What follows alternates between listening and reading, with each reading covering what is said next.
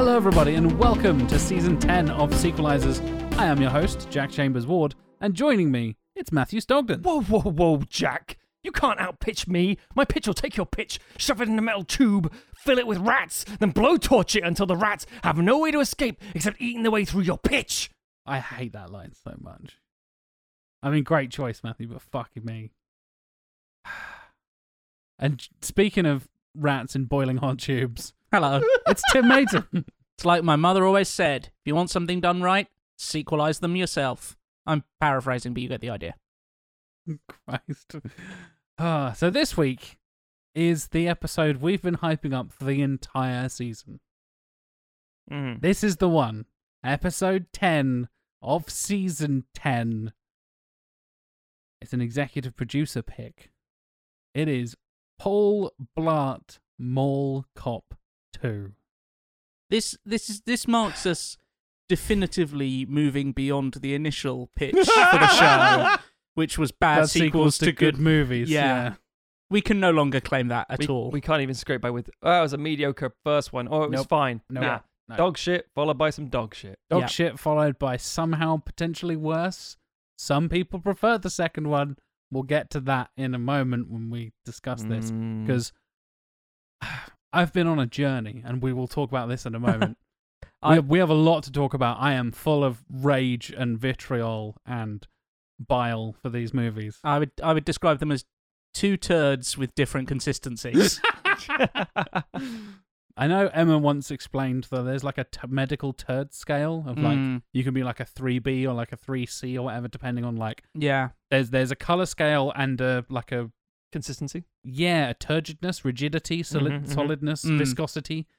So you can be like it's light but solid. It's this. It's a 1D or If it has dehydrated and flakes apart like corn on the cob kind of thing. Exactly.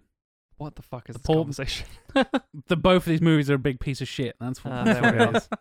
And like I said, the only reason we are doing this fucking movie, it wasn't even on the list. It's so bad, it wasn't even on our master list of bad sequels until one of our executive producers on Patreon was like, hey guys, I want to torture you. I specifically want you to do this terrible fucking movie because I enjoy your pain and suffering. And if you'd like to go to patreon.com/sequelizers and maybe torture us in your own special way as well, you can do, because you also get some nice stuff too. You get early access to the episodes, you get ad-free episodes, you get to vote on inter-season stuff, you get to vote on main season stuff as well. We have a vote every inter-season and every inter-season that everyone on Patreon can join in and basically pick one of 3 choices for us to do. We're doing our inter-season one at the moment, ready for the inter-season coming up at the end of this. So we've got this episode and 2 more, so 11 and 12 of Season 10, and then we'll be on to some inter-season goodness. That we were just discussing before, and I'm actually really excited about. I think we've got some really cool ideas coming up. Definitely. The EPs, again, have got selections there, so the executive producers can also pick inter-season episodes as well. All reasonable this time. Yeah, actually interesting, cool topics, and not painful torture like this one is going to be. So, yeah, lots to look forward to. You also get exclusive merch, you get discounts on merch, and, as I said, if you go to the highest of the tiers, you can become an executive producer, just like these fine folks have done. Marcus Lindstrom. I always had Mom. Oh, here's my paper. That is, until she got drilled by a milk truck. Didn't know they even had those anymore. Jonathan Firth Clark. I'm actually dating someone. Oh, please, ma'am. I practically invented the fake boyfriend thing. What? Listen, you have no bearing on my life whatsoever. Your lip is sweating. It's sweating. Stuart Main. Wow, that is the brownest banana I've ever seen. That's borderline black. I wouldn't eat that if I were you. You're an idiot. He's eating it. I'm going to throw up a little bit, I think.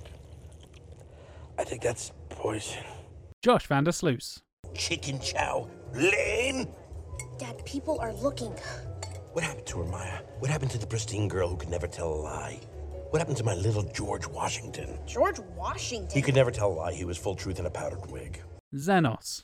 You are oblivious to the avalanche of insanity I'm about to unload. You don't know what I will do to you. Hyper Dude Man. You don't know what I'll do to you. I will spin around until I throw up on you and your friends. I simply don't care. James McDowell. I'll stick your face in maple syrup and make you sing gospel. I'll just blow your hair back, Blarg. Philip Morgan. I will crawl inside you and lay eggs like a baby spider. And the executive producer who has forced us at gunpoint to do Paul Blart Mall Cop 2, Josh Miles.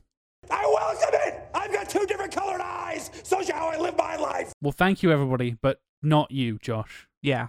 How very rude of you to suggest that we do this bloody movie. But genuinely, thank you for your support for everyone on Patreon and all the executive producers. You make these 12-episode seasons possible. You make the inter-seasons possible, the live streams possible, all that kind of stuff. Oh, and by the way, if you are listening to this on Patreon, we do have a live stream coming up as well. So, coming out tomorrow. It's happening. Go and check our social media. And if you're listening to this later on, you can go check our YouTube channel and catch up on the VOD as well. So, no excuse to not go and watch it. It is our mega super duper tournament of champions to end all tournament of champions. All the best films of the best directors that we have voted for over the last so difficult. 16 or 18 months or so, give or take, because there's been a few other ones in there as well. That's weird. Yeah. It's going to be real tough. Yeah. And yeah. we're all kind of dreading it, but kind of looking forward to it. Yeah. It's And gonna there's also going to be some fun announcements in that be, as well. Oh. Anniversary stuff. Exciting things happening. We've got some big announcements coming up. Preparing for kind of capping off our 100th fix as we had with the Godzilla episode. 1 million listens / downloads that we had a couple of weeks ago as well. Crazy. 10 seasons, 100 fixes, 1 million downloads. Thank you, everybody, for making that possible. Yeah. And hopefully we will pay you back with cool announcements and cool merch and cool things coming up in the not-too-distant future. And now, to celebrate all of that, Paul Blart Mall Cop 2. Yeah, it's like, would you like this amazing dessert we've been preparing for you? That sounds fantastic. We've all made it together. It's been a nice celebratory experience. What a wonderful experience. Oh, hang on quickly. I just got to go shit a fist. But first, eat this shit sandwich. Oh, fuck's sake. So, Tim, let's start off with you. What has been your experience, your history with the Paul Blart Mall Cop franchise? I studiously avoided them until Josh Miles forced me to watch them. Me too. Like some kind of weird... Like, this is the closest we have to doing, like, an OnlyFans channel where someone's, like, paying to see their sick fantasies played out. Feet, no faces. Exactly, yeah. Of course you know the lingo, you fucking I don't know deviant. if that's even lingo or not. Feet, no faces, chicken bucket only. Put shoe on head. Shoe on head. That's a little too close to home because that's what we did on the first live stream. Yeah. Put the cat bus on your head, Matt. Yeah. Ah, god damn it. Yeah, so I watched them both for the first time about a week ago. Did you back-to-back them? Yeah, pretty Oof. much. Yeah, so did I. Yeah. And yeah, now I'm still having the nightmares. Matt, admit your shame. So, which of these did you see in the cinema? Don't you dare, Matthew. Don't you dare. If it's more than one of them, and the more. Whoa. Whoa. I'm gonna load to the moon. I'm loading my fists like Henry Cavill in Mission Impossible. So here's the thing. I saw Paul Blart Mall Cop in the cinema. Shame on you. Shame on it's you. Fair, it's fair. Nothing. I know we say this a lot. Matt watches a lot of shit. I do. You have the I'll give something a chance mentality. I do. When it comes to the bad sequels. You often using like the Atlantis episode or basically every episode we've ever done, you have also seen the bad sequel. Not necessarily always in the cinema, some of them are straight to DVD. Yep. But you have that kind of like, the second one might have been good, or like, even after two bad ones, maybe the third one will be good, or something like that. You give films far too much leeway and credit, in my opinion. True. There is no excuse for seeing the first one, let alone the second one. I'll tell thee for why, lad. So I didn't see the second one in the cinema. Thank fucking Christ for that. I don't remember why, other than I might have just missed it going on. There might have been other things in 2015 or whatever it was. The correct answer is because I didn't want to. It's one of the worst films ever committed to cinema. I was busy. I might have been on my honeymoon. Anyway, point is that I did see it on DVD. No, it might have been streaming. But anyway, I saw it on my own volition. The first one, Came out in 2009, by the way. Exactly. The only reason I saw the first one, Because you're a big Kevin James fan. no. But yeah, no. Because I'd seen some of King of Queens, and I thought, some Oh. of this is tolerable. This is a thing.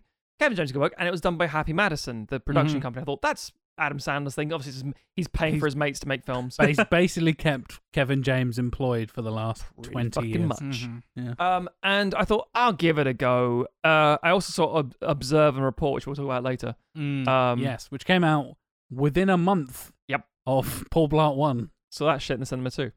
Christ, I think I Matthew. reviewed both of these films. I'm not sure.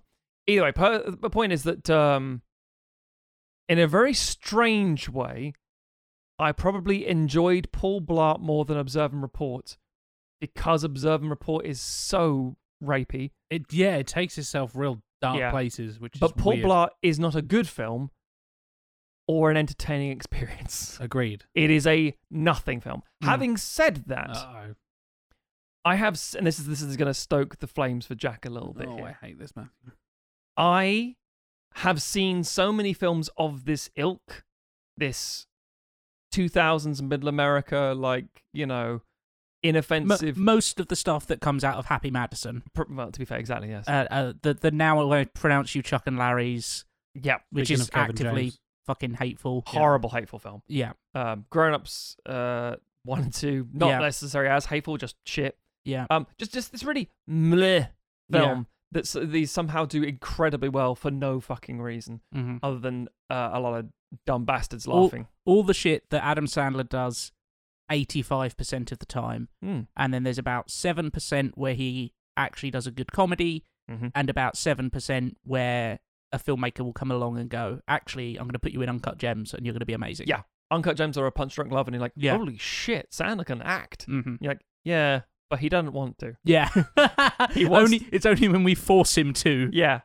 For fuck's sake. But yes, you're entirely correct. So I gave it the time of day, but I've seen so many other similar films that it didn't offend me as much as I thought it was going to do. It's like, it's literally fine. And also, it's not like monstrously offensively shot like The Son of the Mask, which is so painfully, terribly shot. Mm. It's functional how it's done. It's also not hideously offensive in its humor because it's just so very forgettable.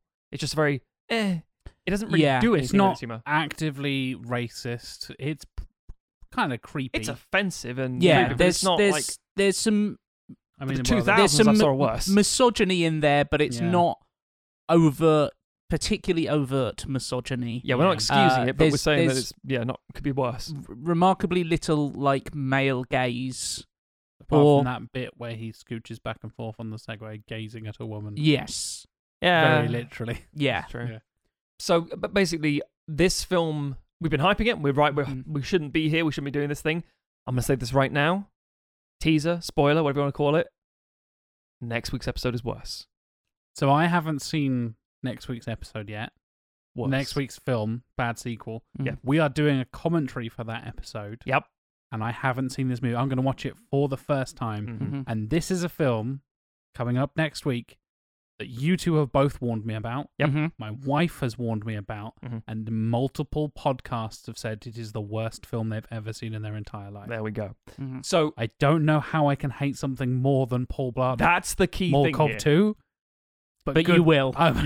You will. But But that being said, this is why this is so interesting, because when we start doing the usual thing where we discuss how this works and what we've seen, and we'll get to Jack, have Jack seen this. We just established for this a couple of days ago, right, or whatever it was, months. I'll get into it. Yeah, there we go. So that sort of thing. Arguably, I think Paul Blart 1 and Paul Blart 2 are pretty much the same thing. I don't think one is necessarily too much worse than the other in terms of the fact that they are both cack. I think Paul Blart 2 is worse, I agree. but I don't think there's that much distance between them. Fair. I think Paul Blart 2 is more incompetently made. Neither of them are funny. That's true. I don't think I had anything That's well close established. to resembling a laugh. Oh no, there was one in Paul Blart 1 where I was like, that's not a terrible line, it's just delivered poorly. Oh, yeah. Paul Blart 2, nothing even close to a laugh. But Yeah. Tim, the emu, See a man fight a bird for like a Family Guy for joke like for a while. 6 Yeah. minutes. I will say That's that it was so good they put it in the trailer. The only I did genuinely, I mean, went on far too long, but just in a brief moment of there's an emu fight, we'll get to it. We'll get to synopses and stuff, don't you worry. Yeah, You got and- all that to look forward to, Yeah, folks. and then he literally turns to the pianist and says, Mm. "Somehow you were. Thanks for helping out." The usual joke. But the best part is the pianist does this smile. It's like, Yes, yeah, he does exactly that's the the smile only thing. that a guy playing a piano in like a bar or a fancy Yeah. like hotel Yeah. lobby kind of thing does, which is the just kind of like smile and I acknowledge and maybe you'll stick a tip in my little Yeah. glass bowl. jar Yeah. thing. That's the only thing I was like, but I Yeah. didn't like audibly chuckle. I was like, that's a thing that I They- could they see being make it funny in worse. something else. By having him go at the end of it, like you couldn't do anything or whatever it is he says. If he'd have just left and the guy had just kept on smiling and nodding, Yeah, that would have been funnier. These films actively ruin the things that could potentially be jokes Yeah. Easily, yeah. by quite rightly comparing it to Family Guy there, of drawing them out for like a minute at a painful. time, or Paul Blart, the character, describing the thing that's happening on screen that could have been funny potentially, Mm. but it was poorly executed and then explained in detail. And you're like, Yeah. why? There's a lot. This is the problem with this kind of comedy, is Quote that unquote. quote unquote comedy is that not only is it bad, but it also thinks it looks down on its audience so much. Mhm. Yeah, Like he does. all of these films of this kind of your grown ups and your these kind of films have so much disdain for their audience. Yep. Because we talked about this a little earlier, possibly off mic or possibly in the outtakes of like, is Kevin James actually funny? And I would imagine that I think that if you met him in real life and he was trying to be funny, and I don't know, I have never seen any of his stand up. I presume that is his Oh. background. Sort of. Yeah, Kind of, yeah. he started off as a stand-up. I know, many years ago. yeah. But I He would failed imagine pretty that quickly. if he, I feel like him and there's so many other comedians like him, so much of their career is shot through with just thinking that their audience are dumb and thinking that they are better than them. And I think that if he was not looking down at his audience, potentially he could be a perfectly serviceable comedian. But because it all has that arrogance and that disdain in it, and that feeling of like, well, we're going to put this joke in, but then I guess we'll have to explain it for the dum-dums. Yes. And it's like, no, you're not fucking David Lynch here. Like, nothing you are doing is... Spoilers for my pitch. Tim. David Lynch is Paul Blart too. He's not as hateful as Jamie Kennedy, No, but that's not much of a bar. no. Oof. But it's like, you are not doing anything that is in any way obtuse or clever. You do not need to explain these jokes or really like hammer home the punchlines to them. Mm. So Jamie Kennedy's an interesting comparison. Jamie Kennedy thinks he is legitimately funny. He is a former stand-up and a former improv comedian specifically, And rap artist. and current active rap artist and podcaster, who has consciously said, me and my team from his bullshit show in the 90s used to punch up the scripts in yes. things, including Son of the Mask. Hello. The worst film we've ever seen, that I think Paul Blart Mall Cop 2 knocks on the door of and is like, hello, Son of the Mask, this is one of the worst films ever made. I'm torn on Kevin James in that I totally agree with you that he has this disdain for his audience. And by the way, he writes these fucking movies as well. Yeah. He's one of the screenwriters for both of these films. Yeah. And even if he wasn't, it's the kind of film where they're clearly just going like, I'll just throw in some joke, like, oh yeah, that would be fun. Do a segue and then just fall over or whatever. Yeah. And say like, oh, I hurt my body or something. just do a few grunts. He makes so much noise as he moves. This, it just Jack makes Black me so does it uncomfortable. and he gets all these big jobs, so sure it must be the same thing, right? No. The other thing is it a glimpse into Kevin James's deep Catholic self-loathing? Well, Because he's diehard Catholic. that's He is. so much of it is at his like.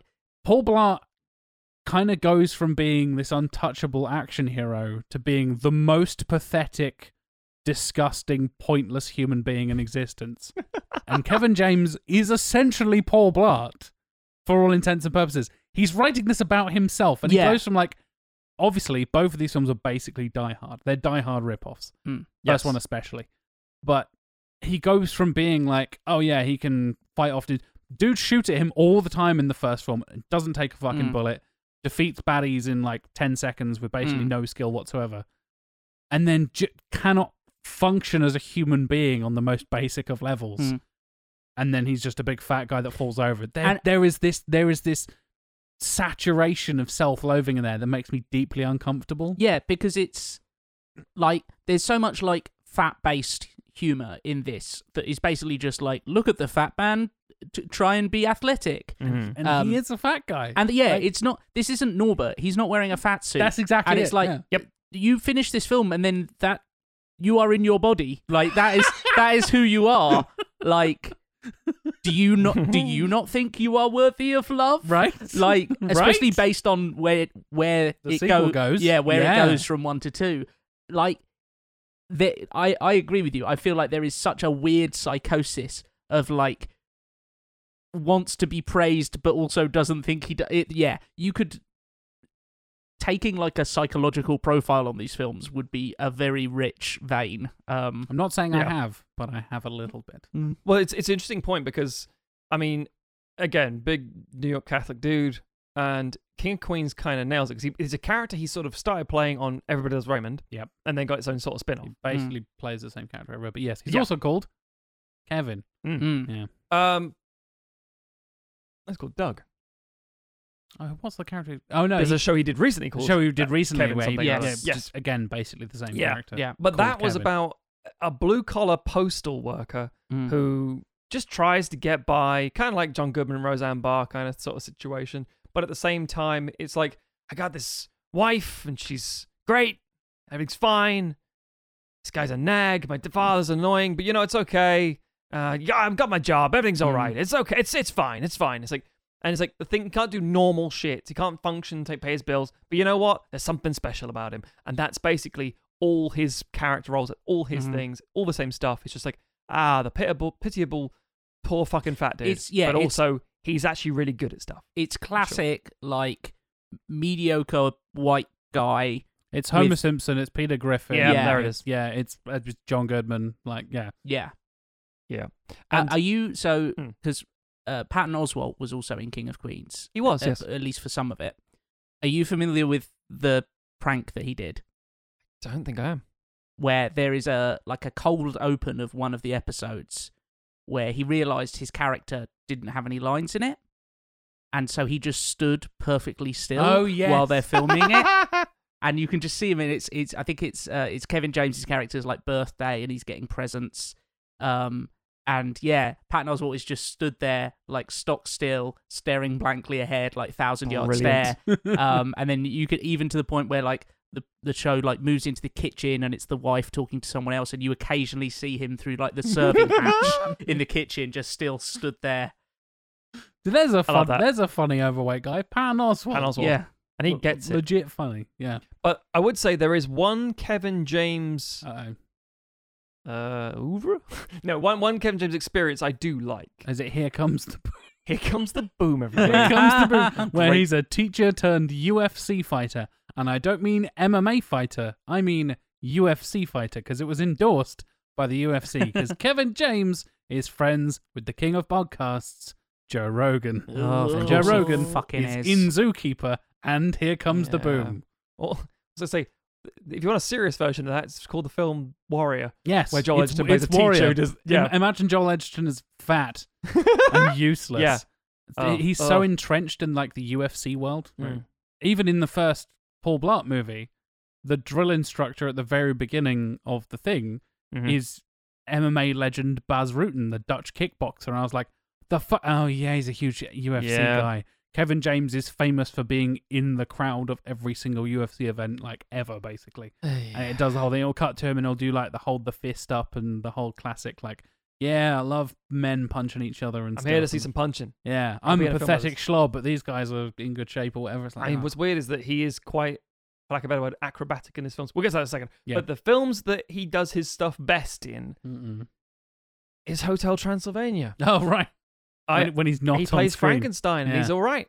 Those films are literally fine. Because he's not a fat guy bouncing about. Actually, that's exactly what their Frankenstein is. It's Yeah, a big but- fat guy bouncing around. But he's not doing it on camera. He's probably doing a sound booth. So they can animate. Yeah, probably. Yeah, the ADR is him just actually falling over and making all of his grunting noises. There is a wonderful visual. I'm just talking about Hotel Transylvania now. Should we just do that instead? I would like to. I'll keep my pitch. Yeah. And just Yes, make it work. Just change the name from find Paul replace Paul to Blart to Frankenstein. Frankenstein. Frankenstein's on his segue. But no, it's the classic, like, just don't go to the village because, fire. And then he pauses and turns to look away and says, fire bad. And it's the kind of shitty Kevin James delivery, but it works really well in the situation. So it's like, here is a time when you actually work. But anyway, this is not, it's because it's Paul Blart. And it's a weird nonsense that goes on too long. Yeah. So I went on a journey with these movies. Yeah. Tell us about your journey. I've hyped this up a bit, and I think it will live up to expectations. I obviously did not fucking see them because I'm not an idiot like Matthew Stockton. Hey. I'm not a sadist like Matthew Stockton. This is me at my most masochistic. It is. It is. I did, however, I did a me Yeah. and delved as deep as I could. Oh God. Became a mall cop. I've been working at Chantry Place here in Norwich for about 6 months now. He's watched all of King of Queens. Not Fucking hell. not quite that far, but not far off. So, like I said, I watched these. I think it was back to back, give or take. But I'd heard of a few things in like pop culture around these movies. And Tim, you've almost certainly heard of this. There is a podcast. Oh yes. Matt, you might have heard of this. Where every American Thanksgiving, Oh, yeah, Tim mentioned this to me. Yes. Yes, yeah.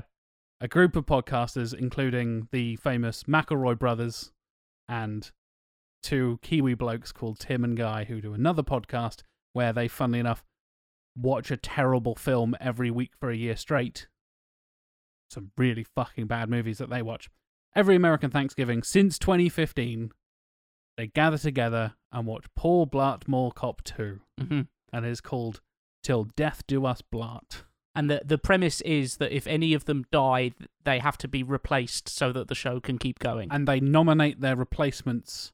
And Tim, one of the hosts, nominated Kevin James as his replacement. They were like, oh yeah, like, my daughter will do it, and she's 6 at the moment. And I was like, oh god, okay. I nominate Kevin James. You're like, oh, Yeah. fucking hell, okay. Yeah, but otherwise they are doing it in perpetuity, once a year, every year, Yes, for the rest of their lives. For the rest of their lives. Till death do they blart. Yes. I binge listened to all 7 episodes of Till Death Do Us Blart. Bloody hell. Over the course of 2 days. So like a full working day Mm. of Till Death Do Us Blart, and then another full day of Till Death Do Us Blart. I took it a step further. So there is a, again, now infamous discussion that Griffin McElroy has in one of the episodes of Till Death Do Us Blart. Right. Where, and I'm not kidding here, he watched Paul Blart Mall Cop 2 whilst listening to Dark Side of the Moon Okay. in a Dark Side of the Rainbow style. Yeah, yeah. Of course. Blart Side of them all. Yeah. I have Blart Sided of them all. Oh my god. Jesus, Jack, what the fuck, man? So does that mean you've watched it twice? I have watched it twice. You I- poor man. I haven't watched it twice, Jack. I've only watched it once. To be fair, You are the fool. the second time I wasn't listening to it, I was listening to Pink Floyd, and I like Pink Floyd. You make all the excuses you want, fool boy. So yeah, I am one of the, I guess, handful of people, including the Till Death Do Us Blart hosts, Yeah. who have seen this film multiple times now. And my God, is the second viewing experience with Dark Side of the Moon a billion times better well, yeah, than the yeah. first one. Because I know Griffin goes through and talks about all the moments that sync up incredibly well. It is, I'll put a link in the show notes. There is a YouTube video that is the supercut of all the times Griffin talks about it, Yeah. including the clips from the film edited with the bits of Dark Side over the top of it. Mhm. Yeah. It's Griffin describes it as a religious experience. I'm not a religious man, but fuck me if Griffin McElroy is not correct. Because it was... Emma didn't believe me, first of all. In classic style, I was like, oh, I'm going to watch a Sequelizers movie. Do you want to join me? 99.9% of the time she says no. Mm-hmm. I showed her the DVD cover and she went, fuck no. Yeah. I was like, okay, that was the first one. This time she asked for an annulment. Pretty much, yeah. So, yeah, I watched that and then I had Dark Side on my headphones and Paul Blart 2 on my TV on mute and synced up the DVD and my Spotify to like work at the same time. Mm-hmm. And my God, there are multiple moments where Griffin describes it as it has to have been done on purpose, and it's transcendent moment of like is this is not. Yeah. And I went a step further than that as well. Not necessarily me personally. I but watched it a third time. No, absolutely not. I looked at there's a YouTube video by Jackson from No Nerds Allowed that talks about the history of syncing up films to Darkside. Okay. And how people have done it with multiple films. The Shining is a really good example. Obviously, The Wizard of Oz is kind of the origins of this sort of thing. And it has now become infamous to do it with Paul Blart 2. And he actually came up with a scale and a calculation of which films sync up best with Dark Side of the Moon. Okay. Called the Floyd quotient, which is the Great. number of times it syncs up, and he had a few different categories, divided by the runtime in minutes of the film. So you get a synchronous moments divided by minutes, basically. Okay. And the 6 films he tested were The Wizard of Oz, Mm-hmm. Paul Blart Mall Cop 2, Shrek, The Godfather, Avengers Infinity War, and The Shining. Okay. He wanted to do a wide-reaching... Yeah, of course. Yeah, variety of genres. Variety of genres, variety of lengths as well. Obviously, decades, with The Godfather being 3 hours long. Yeah. Yeah, so what happened? Do you just put loop it it? on loop? Or? Yes. So Right. you have to do that slightly for Paul Blart as well, because it's like 40-something minutes long, Yeah. Dark Side. So it's like 2 and a smidge Yeah. long. So you get like, so for example, the 2 moments for me where I was like, fuck off. We'll get to the synopsis in a moment. This won't make sense yet. Mm. There's a bit where you're looking at all like the tech and the convention and stuff. Yeah. Money kicks in. And then again, when they're suiting up with all the tech and the guns and stuff for Yeah. the final battle, money kicks in again. And the way Griffin describes it is the frame that the mom is killed by the milk truck. The lyrics for Breathe kick in. So it goes, splat, breathe, breathe in the air. And it's like, it's amazing. Like, David Gilmour's vocals soar across as you see poor Margaret Blart get splatted by a milk truck. And there's just these like transcendent, incredible moments that not even that could make me enjoy these movies. I can't overstate how much I despise these fucking movies. And I dread to think what I'm going to experience next week. But, yeah, that was the length I wanted to go to. The reason I did this, by the way, this was not my original plan. I had listened to the Till Death Do Us Blart ahead of time. Sure. We delayed this episode. I was unwell last week. We were planning to record it a few days earlier, which gave me some extra time. And I thought, fuck it. I've got a couple of extra days. My pitch is done. I've already done all my research and stuff. Didn't want to live a normal life. Didn't want to live a normal life. No. Just wanted to. You I may as chose well- I may as violence. well- Jack, who famously doesn't like rewatching films, does it so rarely. So that occurred to me as well. This is probably one of like, I don't know, 50 films I've seen more than once now. Nobody made him do this. The McElroy brothers made me do it. I'm going to say it again. Nobody made in the same In way a that this way- points out how I do these In a things. way, Josh Miles, In a way, you're, yes, that's you're fair. responsible Yeah, for this. That's true. This is entirely your fault. Mm. Look what you made me do, Josh. I am what you Yeah, made this me. is the monster you've created, Josh. Ah. Prepare for Angry Jack throughout the synopses, because I'm. Speaking of which, yeah, we I'm, need to I'm not going to be. I'm not going to be able to hold back. untethered. Yes. Okay. But yes. Just for context, Yes. I have experienced Black Side of the Mall. As I said, link in Would the show you notes. recommend it? Absolutely not. Watch the clips that I will put in the show notes. Great. Okay. Don't bother with the whole thing. It's Good, okay. it's not worth your time. You get it in 10 minutes instead of an hour and a half. So That sounds reasonable, actually. Yes. Yeah. And you get the commentary from the... I showed Yeah, my wife the- some clips the and she Death was Blart already guys. like, what the fuck is this? Anyway, let's get into some synopses, shall we? So people actually have context for this nonsense I've been spewing for the last 10 minutes. Sure, yeah, some sort of context. Good Right. luck, Tim. So, Paul Blart Mall Cop the First, 2009.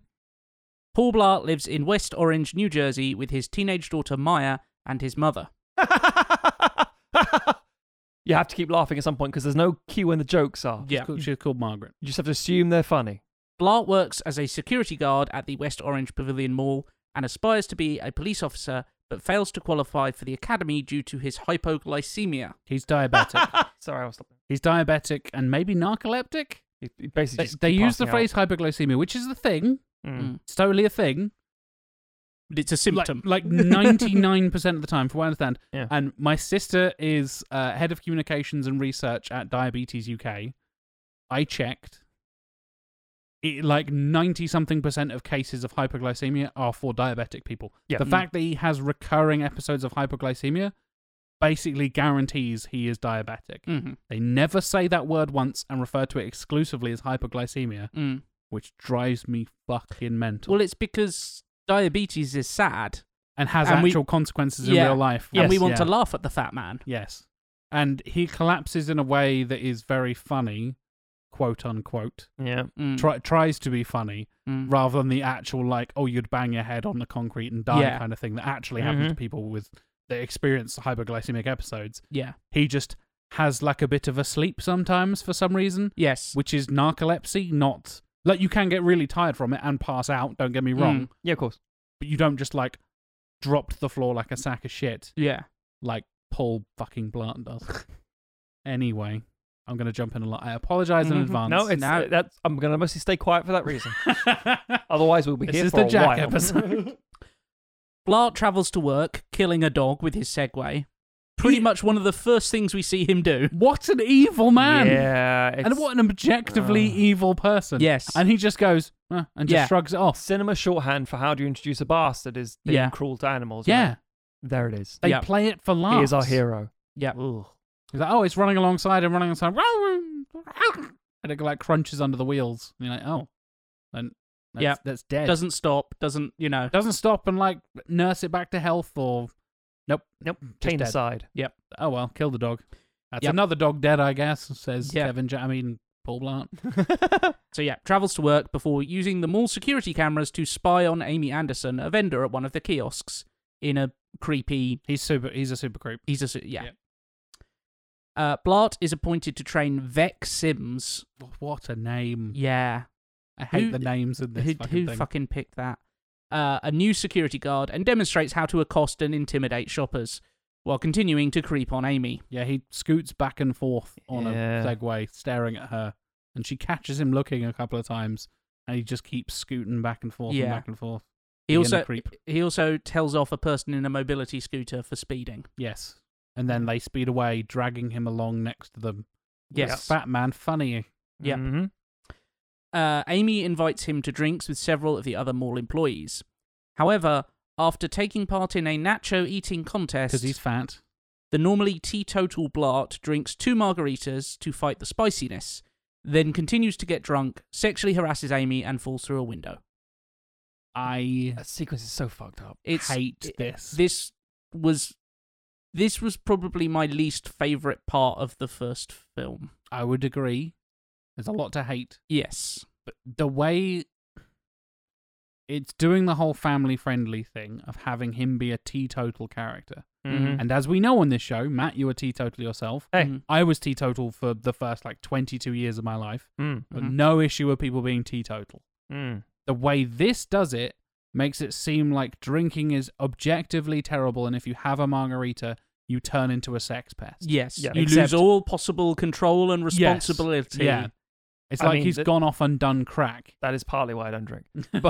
But that being said, at your wedding, for example, or the run up to it, everyone was drinking little whiskeys and having a little sample. I had a taster. I go, it's nice. It's a nice oaky taste to it. So I can still sample. I don't go, oh no, I have consumed alcohol. I And now he have the he fucking keeps Incredible saying, Hulk. I don't drink, I don't drink, I Mm. don't drink, as if that's some like fucking moral high ground thing.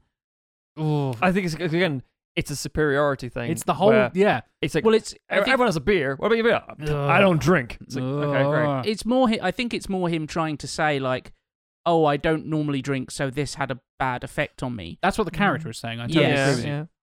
What I took from it is that it is. I wonder if Kevin The James subtext. drinks in real life. Right. Yes. And he is genuinely being like, oh yeah, I used to enjoy beers with the boys, but now I don't because I think I'm every better character than I've ever seen him everyone. has always been like beers with the boys, kind of like cracking up at a cold one kind of character. Mm. But maybe Maybe not. I don't Yeah. know. It stinks of like it's subtext bullshit. so I feel like it's either that family or, friendly American subtext. or Kevin James does drink and he's mocking the kind of because in this Paul Blart is quite straight laced. He's a very rules obeying. Mm. You know, he's almost kind of like Dwight from The Office type thing of like taking himself too seriously. Yes. Yeah. And I wonder if he's sort of trying to mock people in that capacity. Ugh. Yeah, feasibly. Anyway, He's it's mocking somebody. Either it's way. a fucking terrible sequence that makes me uncomfortable when I watched it. Agreed. He goes from potential sex pest to active sex pest. Yes. On the night of Black Friday, a group of armed thieves / extreme sports enthusiasts infiltrate the mall. What the fuck Yes. are these criminals? Each one of them has a specific X game that they are good at. Well, no, they're not that clever. There's like There's- 3 or 4 different Yes. X games, Yeah. and they tend to operate in There's pairs. 2 BMXers, 2 skaters, and Yes. 2 rollerbladers or whatever the fuck and it is. and some parkour. And a parkour people. Yeah. For no reason. It's so... Absolutely no reason. It is so the Foot Clan from the Teenage Yes. Mutant Ninja Yeah. Turtles film, but in 2009. And they're sort of taking it seriously. Like, that bit isn't played for laughs. Yeah. The parkour is shot like it's impressive parkour. Yep. Not like, the fuck are these guys doing? It's, oh my god, they're scary. They can do parkour. Like, Yeah. It was 2009. And parkour hadn't been cool in a while, but was brought back by Bond, sort of. Yes. But that was cool parkour. And that's the thing. This thinks it is. Exactly. Oh. Yeah. Mm. Blart, who is playing video games in the arcade, is oblivious as the thieves evacuate most of the customers from the mall. What's he playing and doing, Tim? Guitar Hero. Guitar Hero to Detroit Rock City by Kiss. Yes. Because Kevin James loves Kiss. Yeah. That comes back in the second film too. Yep. It does.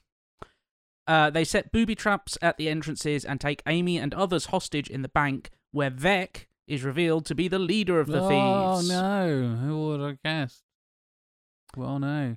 Those traps are decidedly inconsistent. Sometimes they go off and like scare SWAT team members, Yes. and then sometimes, as we'll get into in a second, his daughter shows up and they go off, and then nothing happens, and Yeah. it's fine. Yep. They're just alarms sometimes, and Yes. sometimes grenades. Mm. Who cares? Blart eventually realizes what is happening and attempts to flee, but then returns when he realizes that Amy is still inside. He leaves, Yeah. actually leaves, and then goes, "No way! I need to go back in." Yes. Yep. Outside, a SWAT team led by James Kent, Paul's high school bully, arrives and takes command, but Blart once again refuses to leave the mall. He manages to take down several of Vec's henchmen and discovers the thieves are writing credit card codes down in invisible ink, Yeah. What the fuck is this? which he records on his mobile phone. The mobile phone that is another guy's son's Yeah. mobile phone. His daughter's mobile phone. Sorry, his daughter, because it's pink and Yes. sparkly, isn't it? And the Mhm. boyfriend keeps calling him, and he Yes. becomes friends with her boyfriend, sort of, Yeah. who's this Yeah. like Indian teenage kid, like Yeah. Muslim teenage kid that is just there being like, "Hey, Paul, how's Yeah. it going?" We're like, this is weird. This Yeah. is real weird. Yeah. I don't understand quite what it is that they're meant to be I think it's meant to be like so that they can hack into the transactions that the stores are doing. Yes, it is. They describe them as ATM codes.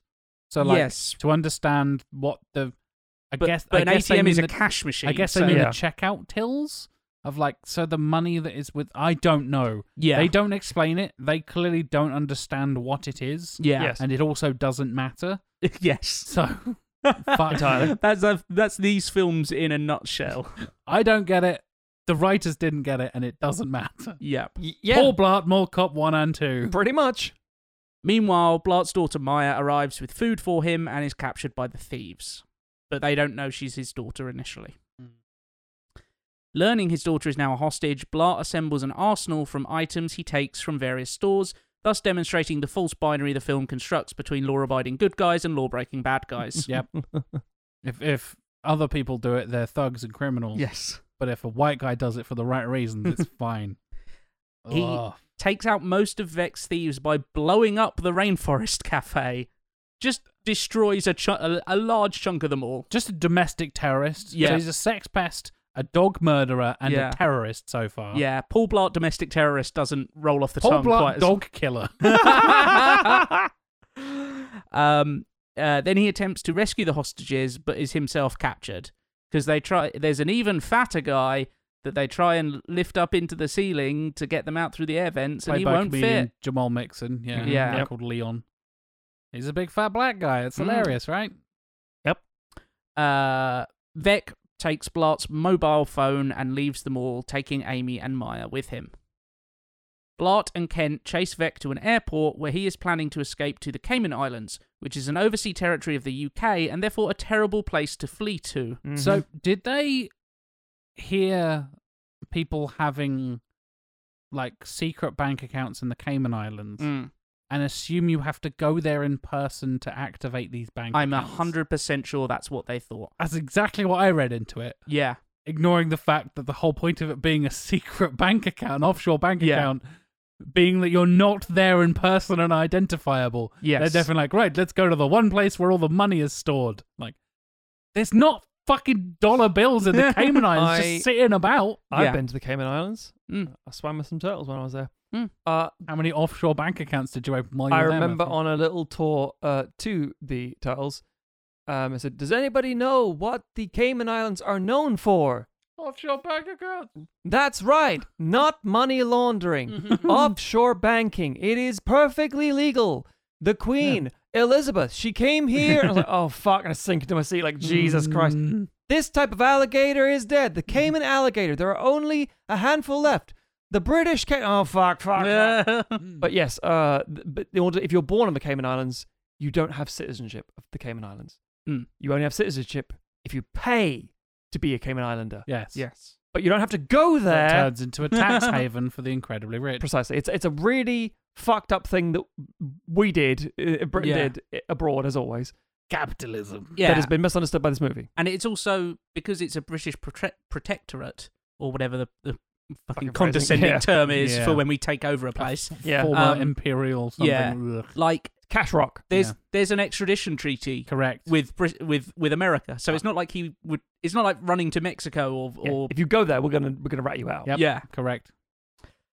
Yeah. Anyway. Blart and Vec fight, and Blart takes him out by faking a hypoglycemic attack. He's not really asleep. He does a kick. You're so right, Tim, and I hate every second. However, Kent pulls out his gun on Blart, revealing that he was part of the theft all along. That's the SWAT leader guy, Makes no sense. Yep. played by Bobby Cannavale. Bobby Cannavale. Wasted. Yeah. Yes. The Quite a bad- lot of people wasted in this. The best That's true. thing about that movie? It's really hard to. It's hard to grade. It's universal shit. Yeah. don't get Yeah. me wrong. I mean, the best thing is the bits that sync up with Dark Side of the Moon.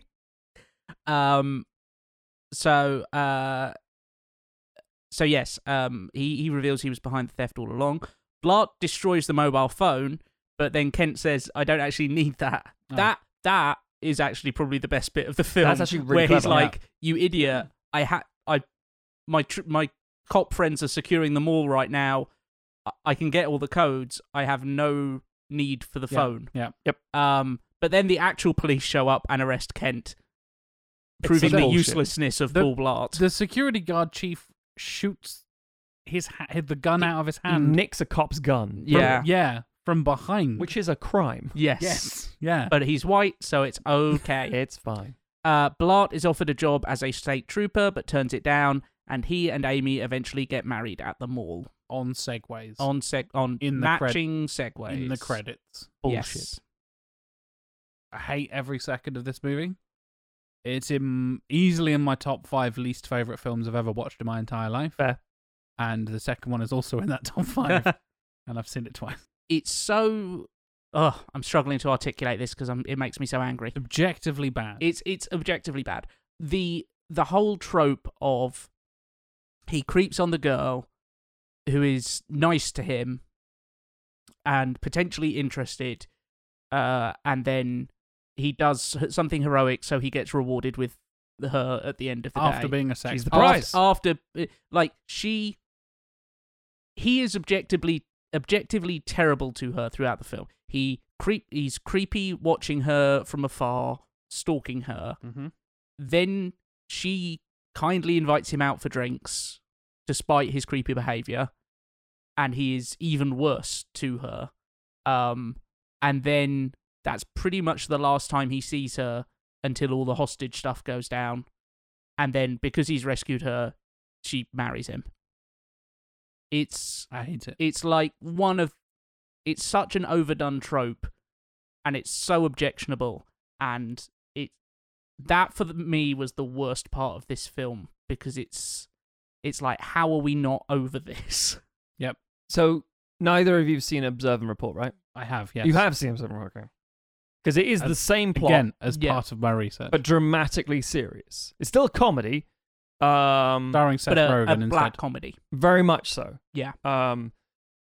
Goes far too far in places. Yeah. It's the jokes in inverted commas work a bit better at times, but it's the exact same stupid premise, arguably, mostly. Pretty much, yeah. And it's dumb.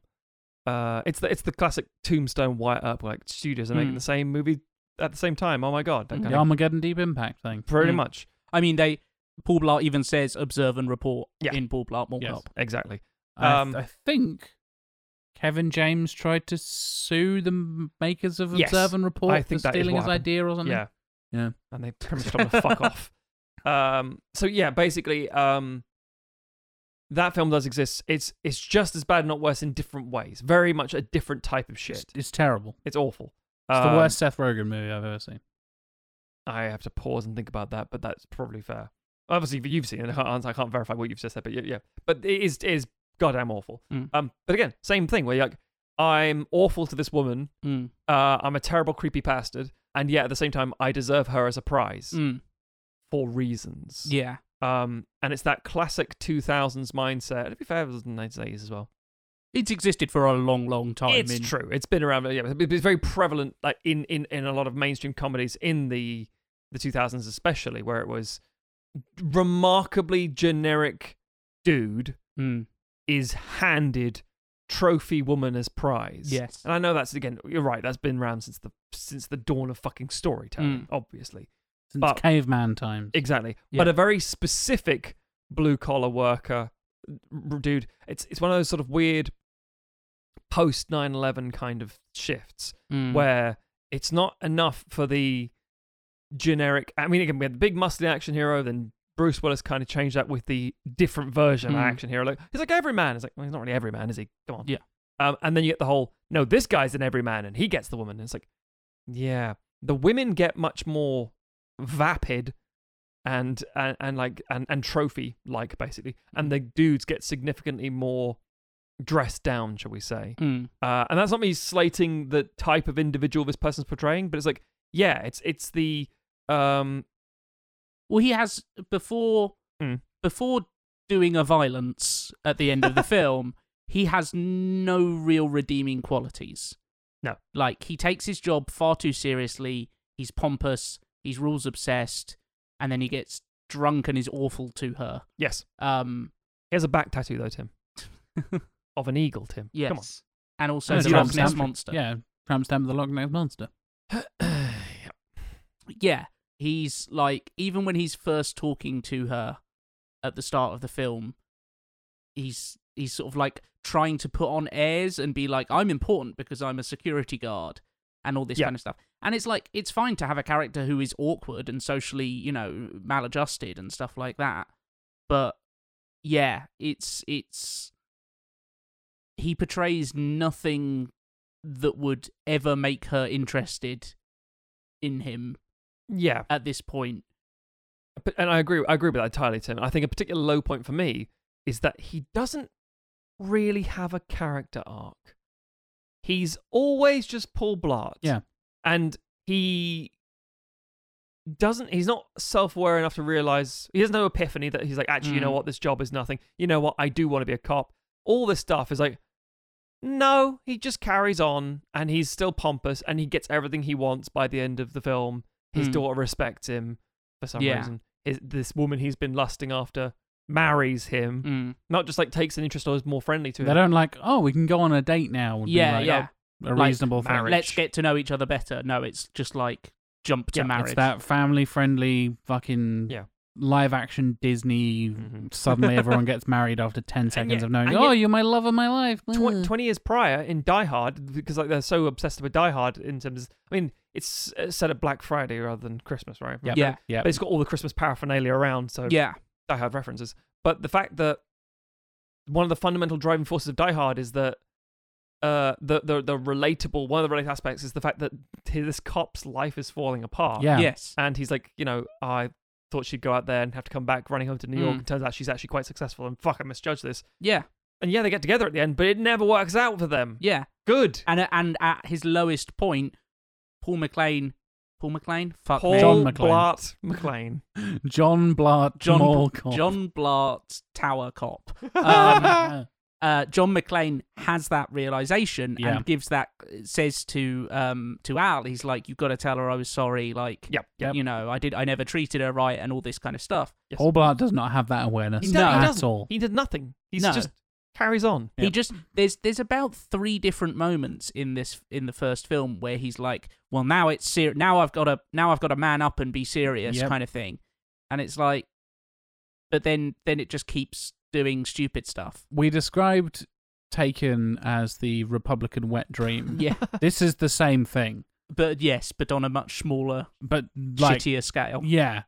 But like middle of the road America instead of like going off and fighting the foreigners. This is like, I will defend America, which is defined by malls. Yeah. I mean, it's pretty much like, there's so much of it that if you ended the film with it going, this was all a fantasy sequence in Paul Blart's head, that would make sense. It. Because Jack, because I did think about that. Because it's like the girl that he's obsessed with falls in love with him. He gets to like beat up, and the thieves are even like, because they're like parkour and skateboarders, it's almost like he's taken the teenagers that he probably has to deal with at work and then turned them into terrorists. Yeah. And like, all that. And he's like, oh yeah, and I could go around the stores and I could take stuff out of them, and like, and it's like, don't you realize that's what you like chase people out of here for doing? It's like, yeah, but I'd be the hero for this.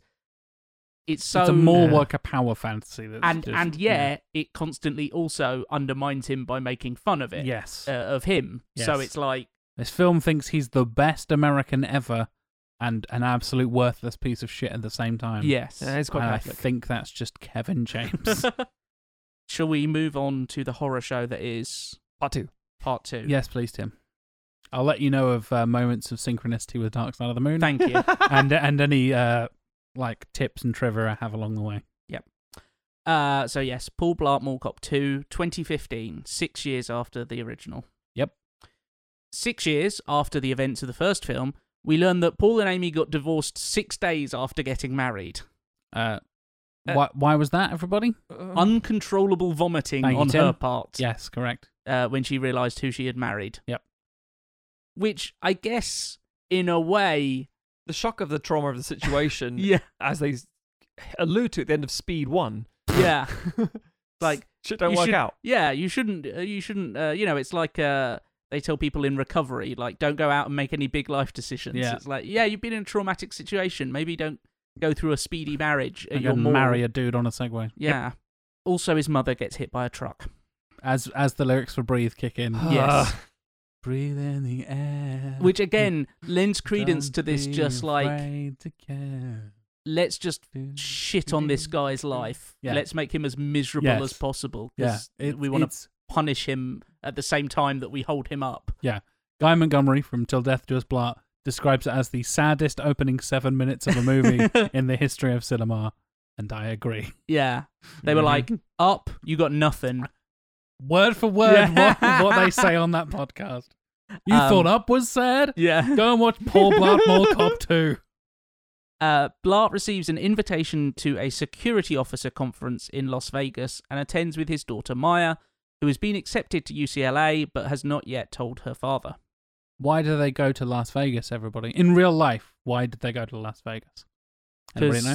Tax cuts? Correct. It was the first film to receive Las Vegas's new tax breaks for filming and stuff. You're welcome. And the Wynn Hotel paid for a bunch of stuff. I was going to say, I just assumed it was like the Adam Sandler, like grown-ups. All of his films, apart from the actually good ones, are just set somewhere where it's like, He wants to go on holiday. 51st Dates. A mad I want billionaire will pay for this stuff. And yeah, then, I want to go film in Hawaii for a week or. Yes, so it was that, and the owner of the Wynn Hotel also gets tax stuff because it was Yes. used as a filming location. So it was a favor to that guy in order for letting them do crazy shit in his hotel. Yeah, Tax scam. he creepily shows up and does a weird smile and doesn't speak, but shakes Paul Just Blart's hands smiles at the end terrifyingly at him. with his trophy wife next to him. Yep. Ugh. Real Yeah. life, terrifying billionaire bloke. I blanked his name from my memory. Steve because Wynn, I want I to say. think so, something like Yeah. that. Yeah. Upon arriving, Blart meets another security officer, Donna, who has heard of his earlier heroics and convinces him that he will be the surprise keynote speaker at the event, which is not how surprise speakers work. A surprise Correct. speaker does not get notified. It's a surprise to everyone else. Yes. But they are They aware. are not told 12 hours ahead of time, hey, You'll be speaking. You'll be speaking, and it's going to be the main event. Hope you can write something good in the next, half a day. Fucking hell. Oh, we're getting angry Tim now as well. At the hotel, We're exasperated Tim, I think, Yeah. more than anything else. it's just like, has anyone who wrote this film been in No. the vicinity of real No, life in the absolutely past not. No. 10 years? It was Nope. no. At the hotel, Blart meets Davina, the hotel general manager, and he awkwardly accuses her of flirting with him Oh, in this really prolonged. so coming here's on the a thing. little bit thick. Airbags. Now, here's the thing. Oh. Because I showed this clip to my wife, Oh. and I showed another couple of clips where this This- subplot carries This is on. one. Yeah. This is one of the clips I showed to my coworkers. And I was like, do you think this woman is hitting on this dude? And she said, I don't know, but she did touch his hand in a weird way in terms of soft. That's not a normal thing. I know him. I know. Do you think this will eventually go anywhere? I said, I don't know. And I showed a separate clip. We'll get to it later, obviously. I'm not going to spoil But- things. Where basically, the door with the door. Yeah. The door. Yeah. Followed by we'll her get going, and the third clip is her going, there. that's all I'm going to say at this point. We'll go back to that. To set this up, he goes to the check-in desk and is like, "Hello, I'm Paul Blart, Mall Cop. You may have heard of me. I'm here for this conference. Like he's fucking James Bond. Yeah. The name's Blart. Blart. Paul Blart. It's apparently how they came up with the character name. Of course it is. And the person at the hotel desk basically says, "Oh, I'm sorry, your room's not ready yet." And then so he kicks off a fuss and is like, "Well, I'm going to be I'm at this convention and I might even be the keynote speaker." And the Basically a Karen prick. yeah, Yeah. But and the desk clerk is quite rightly just like, "Well, your room's not ready That's yet. not how it works, motherfucker. This is how hotels work. Sometimes you get here and the room is not ready yet, and we can look after your luggage, And but you can go also, somewhere else. It's a you're, casino. You're in a casino. Go get some food. Go play blackjack. Whatever." If it was a more conscious, aware, and sensitive film, I would almost think they were trying to say that Paul Blart is someone on the autistic spectrum. Because his concept of social interactions Yes. Doing a is shoulder and then say, non-existent. no, it's not that honest. Yeah. Exactly. If, and I hasten to add, it's not where I've gone with my pitch, but there is a world where it's not fucking Kevin James, and this Yeah. is perhaps an interesting exploration of Yeah. people on the spectrum experiencing, like, sensory overload in a fucking casino or Yeah. something. But no, he's just an asshole for Yeah. basically no reason to everyone he interacts with. But then the hotel manager comes over and is like, "Oh, I'm so sorry about," and it's literally like 5 minutes later. Yeah, oh yeah. And she's like, "I'm so sorry about what happened. We've upgraded your room, blah blah blah." And also, their room does not look like a Las Vegas hotel room, nor does it look. You've been in a Yeah. Las Vegas hotel, Tim. They're fucking amazing. in a very tacky Las Vegas Sure, way. yeah. Of course. But also she's like, oh, we've upgraded you. It's like, well, then you've got the worst hotel in fucking Las Vegas. You're not showing off the win in a good light. Yeah, so it's like, well, no, the general manager would not come over because your room wasn't ready for 5 minutes. That's just how hotels are sometimes. It's playing into the Karen fantasy nonsense. Yes, Yeah. it literally is. If you complain enough, you amazing get what you bad. want. Yeah. So later, Davina and her boyfriend, Eduardo, who is the head of security at the hotel, God, he's handsome. he is a very handsome man. They're both very attractive people. Yeah. They're Like, a good couple. Yeah. Because they're a couple. Yeah. They welcome VIP guest Vincent Sofel, who played by Neil McDonough, Yeah. but with 2 different coloured eyes, so you know he's evil. You know he's We know actually he's crazy. Yeah. actually Johnny Depp as Grindelwald. Grindelwald. Yeah. So he is planning to steal valuable art from the casino. That's as vague as this plot gets, by the way, ladies and gentlemen. It's fucking Valuable art. yeah. Well, they do specify a couple of Oh, pieces. sure. But yeah. Those dogs playing poker. Yeah. Not a Vincent van Gogh, because Yeah. yep. Maya strikes up a flirtatious friendship with Lane, a valet at the hotel, which sure is does. fine. It's nice. Like that It's seems. a young person thing to do. Yeah. I don't hate Rainey Rodriguez. She's She's fine in she's these fine. movies. She's fine. She's probably the nicest person. She's in the it. nice character. Yeah. His mum's fine, sort of, maybe. Yeah. Apart from like blaming Maya's mum for running away as an illegal immigrant and that. Something we didn't. Yeah. The weird my xenophobia of the God, first yeah, one. I forgot about Yeah. that. Oh, don't forget about that, Tim, Yeah. because we touched Oh, on like, fuck. it's not actively racist. Then I thought about it. I was like, hold on a minute. Yeah, there Yeah, is it that is. weird. Maya's mum leaves Paul, again, another woman who leaves him in a matter of seconds, as soon as she gets a green card because she's an evil illegal immigrant, and it's yeah. like, fuck me. They somehow turned him being a single dad into a xenophobic attack / joke. And I'm like, how did that? What was the synaptic pathway to Any connect opportunity, those? right? Right? Oh, Yeah. Oh. Anyway, second movie. So yes, so Maya strikes up this kind of flirty friendship with Lane, who is a valet at the hotel, but the overprotective Blart spies on them, because of course he does. That seems to be one of the main problems of many, many problems, is that in the first film, at the very least, Paul Blart is a pretty consistent character. He takes his job too seriously. He's weird when he's interacting with others. Doesn't know how to talk to humans. He doesn't know how to talk to humans. Loves murdering dogs. Yeah. I'm not And, letting that one go. you know, but he's a pretty kind of straight-laced guy who is whatever. Yes. In this film, his character shifts from scene to scene to fit whatever We'll get to some quote-unquote of those scenes. joke Good Lord. that Yeah. they want to make. Paul 100%. Blart, Moon Knight. Yeah. Oh. God, can you imagine Kevin James trying to do an English accent? Oh my Fuck God. me. Yes, I can. I think I've heard one. Although, so one of the recurring strands, although it's not at all consistent, is that he's very overprotective over his daughter. Yes. Yes. And that's one of the reasons she hasn't told him that she wants to go to college Yeah. on the other side of the country. Anyway, Blart learns he is not actually the keynote speaker at the conference, but then he consoles himself by checking out the security equipment on display with Donna, who was the security guard he met earlier, and 3 other security guards, Saul, Gino, and Khan. They are all unpleasant. Money, get away. Get a good job with more pay, and you're okay. Dum, da-da-dum, dum, dum. Those of you who don't know Pink Floyd, I apologize. Watch the clip in the show notes. It's worth it. Good songs being put forward.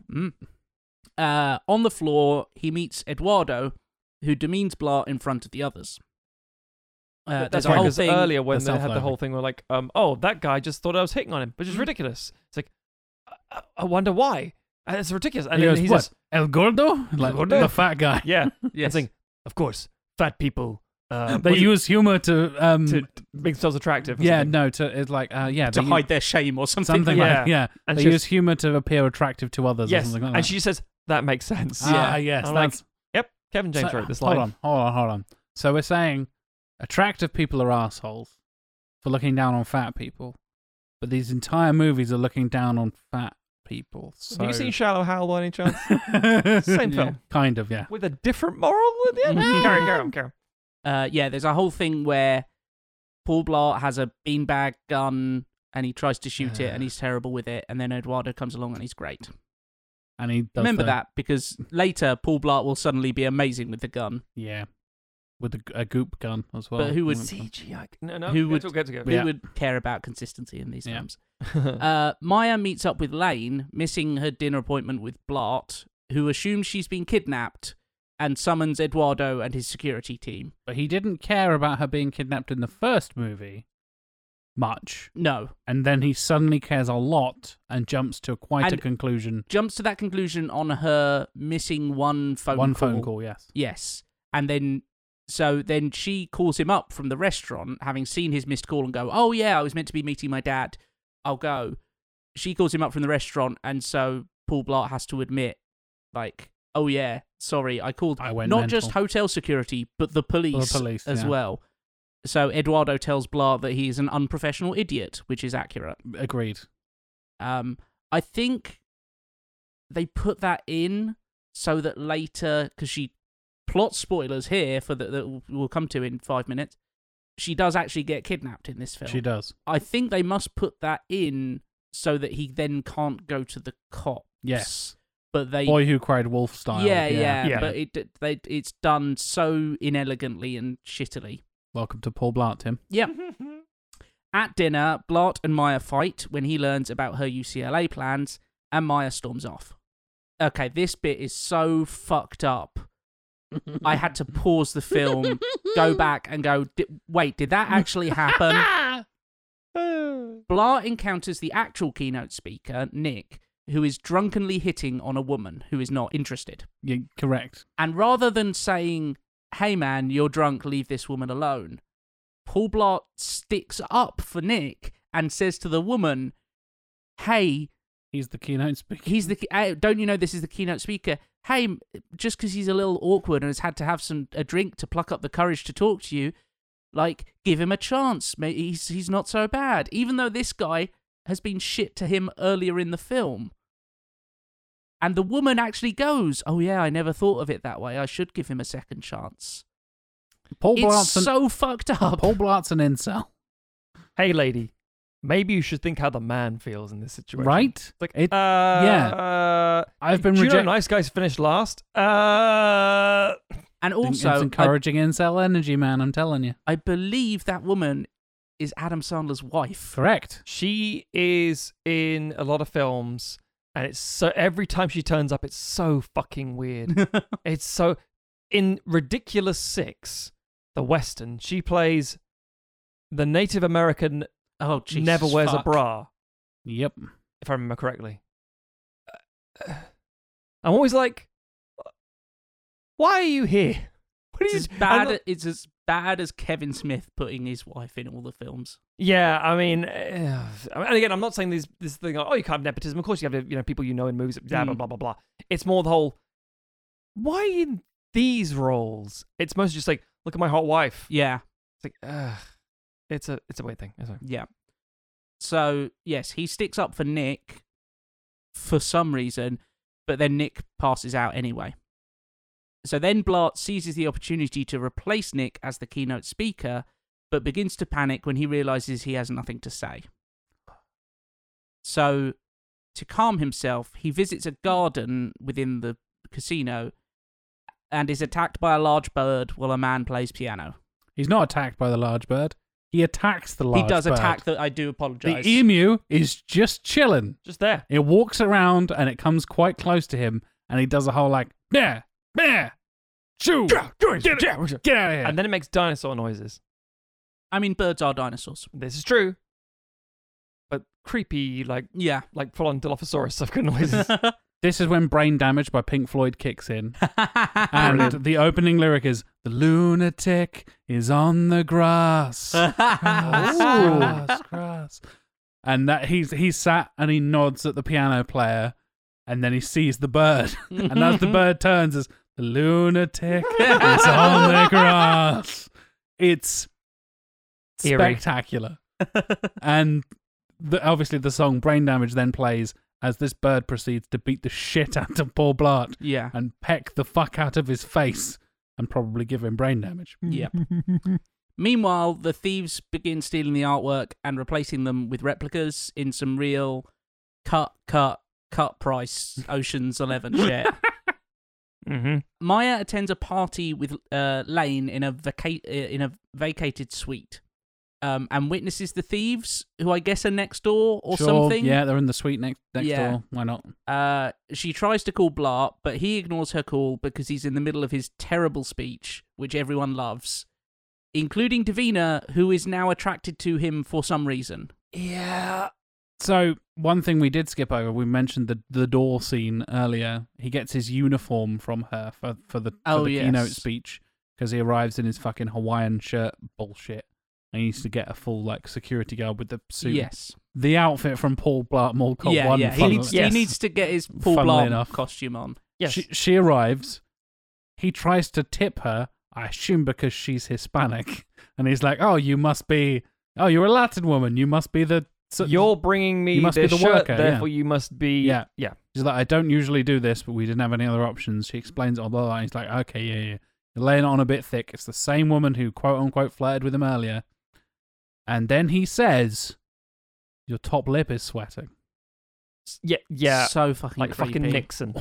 Like fucking Hannibal Lecter. That is terrifying.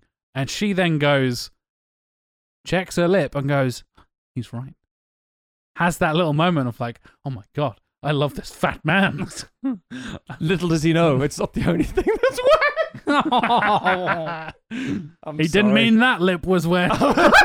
Thank you, Jack. You saved me from being worse. Welcome to Paul Blart. Yeah, Matthew Snowden. literally, again, that joke goes on far too long, and it's the whole I'm laying on a little thing. It's just, no, I've got a boyfriend. Oh, I've had a fake. Yeah, I basically invented the fake boyfriend. Yeah, just let it go. So I would never like someone like you. And it's so counter to his character in the first film, who is incredibly awkward around Yes. women. And in this case, he's just like, oh, well, I'm so used to women being attracted to me. I'm a sexual animal, yeah. I've had my two wife, wives. Yeah, my wife broke up with me after 6 days because she couldn't stop vomiting at the thought of being married with me. And the other one left because Yeah. she got a green card and that was it. Yes.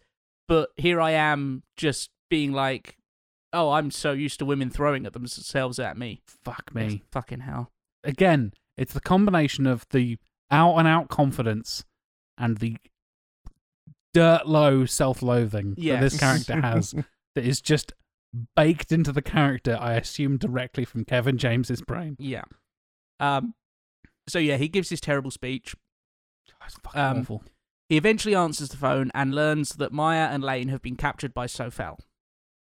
He encounters several of Sofel's henchmen, leading to a chase through a Cirque du Soleil style show, and learns they are planning to steal the art. During the Cirque du Soleil section, Great Gig in the Sky kicks in with that incredible vocal. So there's an amazing, ridiculous, over-the-top vocal solo, and it all the swirling, amazing things. And then fucking Kevin James shows up with all his fat grunts. There's a lot of grunting in this section. He rolls and jumps and kicks and everything, and I mean every little movement has a overly ADR'd little grunt in there. Yeah. And as a nitpicker for ADR and stuff, I wanted to tear my fucking ears off. Yeah. It's like the worst ASMR is Kevin James grunting in your ears. I listen to it with headphones on, and I regret every fucking second of it. we get it, film. He's a larger gentleman. But the thing is, as we said You earlier, walked like 4 steps, Kevin. Fucking chill out, mate. Christ. the thing we said from earlier, the crowd loves it. For Oh, some yeah. reason, he gets Yeah. applause. Saul Gundermutt, maybe the best name in cinema history, to counteract effects Sims and whatever the fuck else it was. Mm-hmm. And his wife, Anna Gasteyer, Yes. returning from Mean Girls 2. And Mean Girls 1, sorry, Mean Girls 1. My Yeah. Mean Girls 2, Mean Girls 1. Do you know who plays Saul Gundermutt? It's his brother. It is Gary Valentine. Gary Valentine is his stage name. Yes, Gary Valentine is also in the first film. Do you know who he plays in the first film? Oh, I did know this, but I've forgotten. He's the karaoke singer in the bar and the Oh, dance scene. yes. Because he also loves 80s shit music. Yeah. And they do a thing where they do a band together or whatever, like every Oh, fucking failed musician, Yeah. actor turned musician. Truly, he is the Frank Stallone of Kevin James. He is the Frank Stallone. We thought we couldn't get lower than Frank Stallone compared to Sylvester Stallone. But if your Sylvester Stallone equivalent is Kevin James and you're the Frank Stallone to his Kevin James, fuck me, Gary Valentine. Fuck me. Should also point out that having been super overprotective of his daughter, he finds out his daughter has been kidnapped and then has a bunch of hijinks chasing around the henchmen where he does not seem at all concerned that his daughter has been kidnapped at this He point. spends a long time doing this Cirque du Soleil bullshit Yeah. when he doesn't really need to. Has time Yeah. to do some quipping. Like, Yeah. looks like we've got a fork in the road. And you're like, Yeah. Oh, when he murders a guy. yes. Yeah. Yes. Yes. Moved up from dogs to man. Yeah. That's another moment where money Could kicks man in, by the be way. so sweet? When he's again suiting up in a second, when he's suiting up, money kicks in again, and yeah, when he murders a guy with a fork, electrical fork that bursts into flames in a man's chest. Yeah. Fuck me. He just murders people and animals all over the place. Mm. Fucking hell. Maya and Lane manage to escape from Sofel's goons, learning that he is allergic to oatmeal, but then they are recaptured. Blart raids the convention floor for weaponry Money. and a Get away. and a prototype armored Segway, using it to take out more of the thieves and intercept Van Gogh's sunflowers, Sofel's main target. It's like a fucking thing from Robot Wars. It really is. Fucking goddamn it. They've stolen Van Gogh's sunflowers, and they've got it in this like mesh bag yeah. that you can quite clearly see that's Van Gogh's sunflowers in, Yes. and they're just walking it out of the casino. We need to tell the audience it's the Yeah, famous, yeah. it's a famous picture. I'm gonna steal the Declaration of Independence. Pretty much. Nick Cage did more to get that out of that building. Yeah, Yeah, He he just had had a the- mesh bag. He had the toy one and everything, the Yeah. fake Yeah. like Yeah. souvenir one. Blah arranges a trade. Well, he arranges a deal, an exchange, if you will. Fucking hell. Synonyms have never irritated me more than that fucking moment.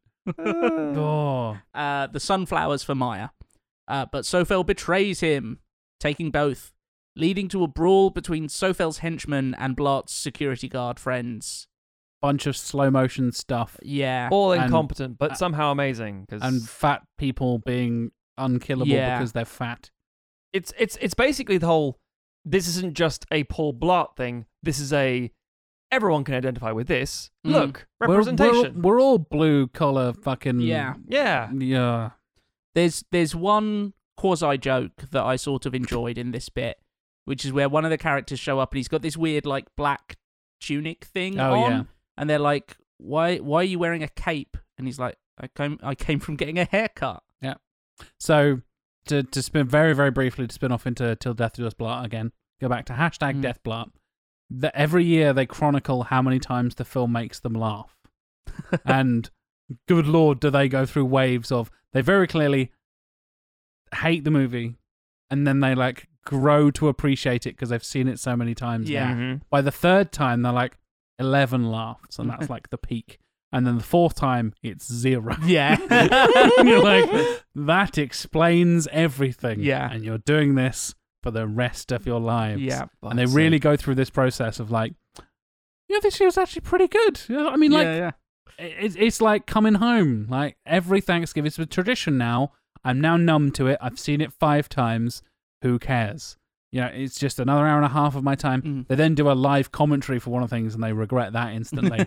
They then do Till Death Do Us Blart Origins, where they do the first one as a bonus episode and also regret that one, and then claim that they prefer the second one to the first one, mostly because I assume they become numb to the second one because they've already Yeah. seen it 5 times, and then they get around to discussing it again the year after that, and it's back to 0 laughs, and then one of them is like, no, I still like it. I was like, for fuck's sake. and then it reverses, and everyone likes it, and the one person hates it. It's like, oh my god! I recommend you listening to this podcast because it's such a journey Yeah. through just people trying to deal with Paul Blart Mall Cop It does 2. sound like psychological torture. Yeah. Like in the Count of Monte Cristo, where they whip you every anniversary of you being there, so Yeah. much so that you end up becoming jaded to being whipped. Because like, my birthday. Yeah. Exactly. Exactly. Anyway, to finish off the synopsis, Please do, Tim. Blart pursues Sofel, but somehow ends up on the wrong roof for some reason, Fuck it. and has to zipline over with the help of Eduardo and Nick. He zip lines, but then stops because He's fat. that's why he's on the wrong And roof, Tim, because he's fat. And there are several places in Las Vegas where it's like, oh, the hotel chain owns like, or the casino or whatever. Yeah. We own properties on both sides of the road, kind of thing. Yeah. And and there is literally like a shopping mall underground that you can travel through. Yes. So that you never leave our complex. Yeah, exactly. Yes. But you would have to go so out of your way if you're pursuing someone. You would have to go so out of your way to end up in The wrong building. Yeah. Yeah. Anyway. And the size of those buildings, you'd be running for a good You would- 20 minutes. yes. It's Yeah, that those- scene in The Simpsons where Homer needs a piss and goes up one of the towers and then realizes they're all unavailable and has to run all the way back down and then back up the other tower again. Oh, Oh, those towers. Yeah, I remember which one you're Yeah. talking about now. Yeah. Fucking hell. Maya incapacitates Sofel with oatmeal concealer, and Blart takes him out with a headbutt, I think. he nuts him. headbutts him, yeah. Yeah. In the aftermath, Davina confesses her love to Blart, but he tells her to stay with Eduardo, who he is now friends with, despite Eduardo being mean to him earlier in the film. Yeah. Because he brought him a zip line. Yeah. Basically, it's like, no, I'm going to do the right thing. Yeah. I am doing the right thing and say, you know what? Woman, uncontrollable loins. Yeah. You stay with him. Yeah. Fuck me. Blart receives a medal from the Security Guard Association and a huge reward from the casino owner, who shows up and does a weird smile, that he uses to pay for Maya's UCLA tuition. Dropping her off at college, Paul flirts with a mounted police officer who reciprocates his advances, but he is kicked by her horse. Sadly, he is not killed. So that's a brilliant ending, Tim. But there's a CGI horse, a CGI Blart, and a CGI car. We ignored the terrible CGI of the fucking goo gun that he solves all the Yes. problems with. Fucking CGI goo. Why is it CGI? Why? I know why the bird is CGI, but fucking hell. And the terrible oatmeal allergic reaction makeup on Neil that just McDonough's starts face. melting his face. giant welts appearing Giant instantly. boils and stuff, yeah. Christ. They also talk about this until Death Do Us Blart, and I asked my wife, who knows a lot about makeup and stuff, oatmeal concealer isn't really a thing? No. Oatmeal, like balm and cleanser is a Yeah, thing. and like a scrub. You have it as a scrub. A cleanser is a scrub, exactly, yeah. Why did they say those combination of words? Oatmeal concealer is a thing, but oatmeal is often the colour that is used to describe the shade of the thing. Yes. Because concealer is based on your skin tone. Yes. Because it's concealing things and tries to restore Yeah. as close to your natural skin tone as possible. Even little things like that, they managed to get wrong. If I didn't know any better, I would say it was because they were trying to avoid actually getting into some sort of lawsuit bullshit and saying, I don't this doesn't think exist, they but I think thought that's about it that really- much. I think that's far too much credit. I That's think exactly it's because they 100%. didn't want they said the first makeup word that they thought of There it is. and didn't It couldn't be lipstick asked. because he's a man. Yeah. Brr, What's the man. thing they put on their faces? Concealer. There we go. there you Should we go. bother checking that? No. And she squidges out stuff that is just oatmeal into her hand. Concealer needs to be it's supposed to look like it's not there. It conceals imperfections and blemishes. The whole point of it is that it's as smooth and flawless as possible, that people don't fucking know it's there. It's concealing things. You don't rub oatmeal on your face to... Ugh! Weirdly enough, the first time I saw it, I thought, is this more CGI goo? I was like, nope, this is real goo. Okay, cool. Yeah. I don't know why I needed to be... Yeah. I There's some terrible fucking CGI in this film. don't know why there's CGI in this film at all. But anyway. Do we all hate the second one more than the first one? I think they're both, like I said, they're both in the top 5 worst films I've ever seen in my entire life. I think they're both hideously shit for different reasons. I think the second one feels just as confused about its own existence as the viewer because it doesn't seem to have acknowledged much about Paul Blart 1, other than, a thing happened in the mall previously. The origins of the creation of the movie with the whole tax cut and the whole billionaire Steve Wynn hotel thing makes me hate the second one more because it's built on such capitalistic spite and disgusting it doesn't need to exist and it should never have existed and they made it because money was wanting to make this movie. And Kevin James arranged it so that the schedule of the movie lined up with some fucking MMA fights to see while he was in UFC happens town. in Las Vegas all the fucking time. There we That's go. the fight capital of the world. I hate them both for different reasons. I think the first one has more in it that is actively objectionable in terms of the misogyny, in terms of the weird stuff with his illegal immigrant wife. So I think the first one has more in it that offends me as a human being. The second one has more in it that offends me as a cinema watcher, a film watcher, a cinema goer, because it's just more incompetently made. Fair. I get that. It's just thrown together so haphazardly. It barely feels like a movie. It feels like a series of bad ideas stitched together. Accurate. Entirely accurate. I have, just to wind us up before we get to the fix. This is one of those ones which is a really difficult position for the individual who is fixing it. I feel like you've said that to me a lot recently, Matthew. I feel like I got a shit end of the stick in this season. You picked it. Yeah.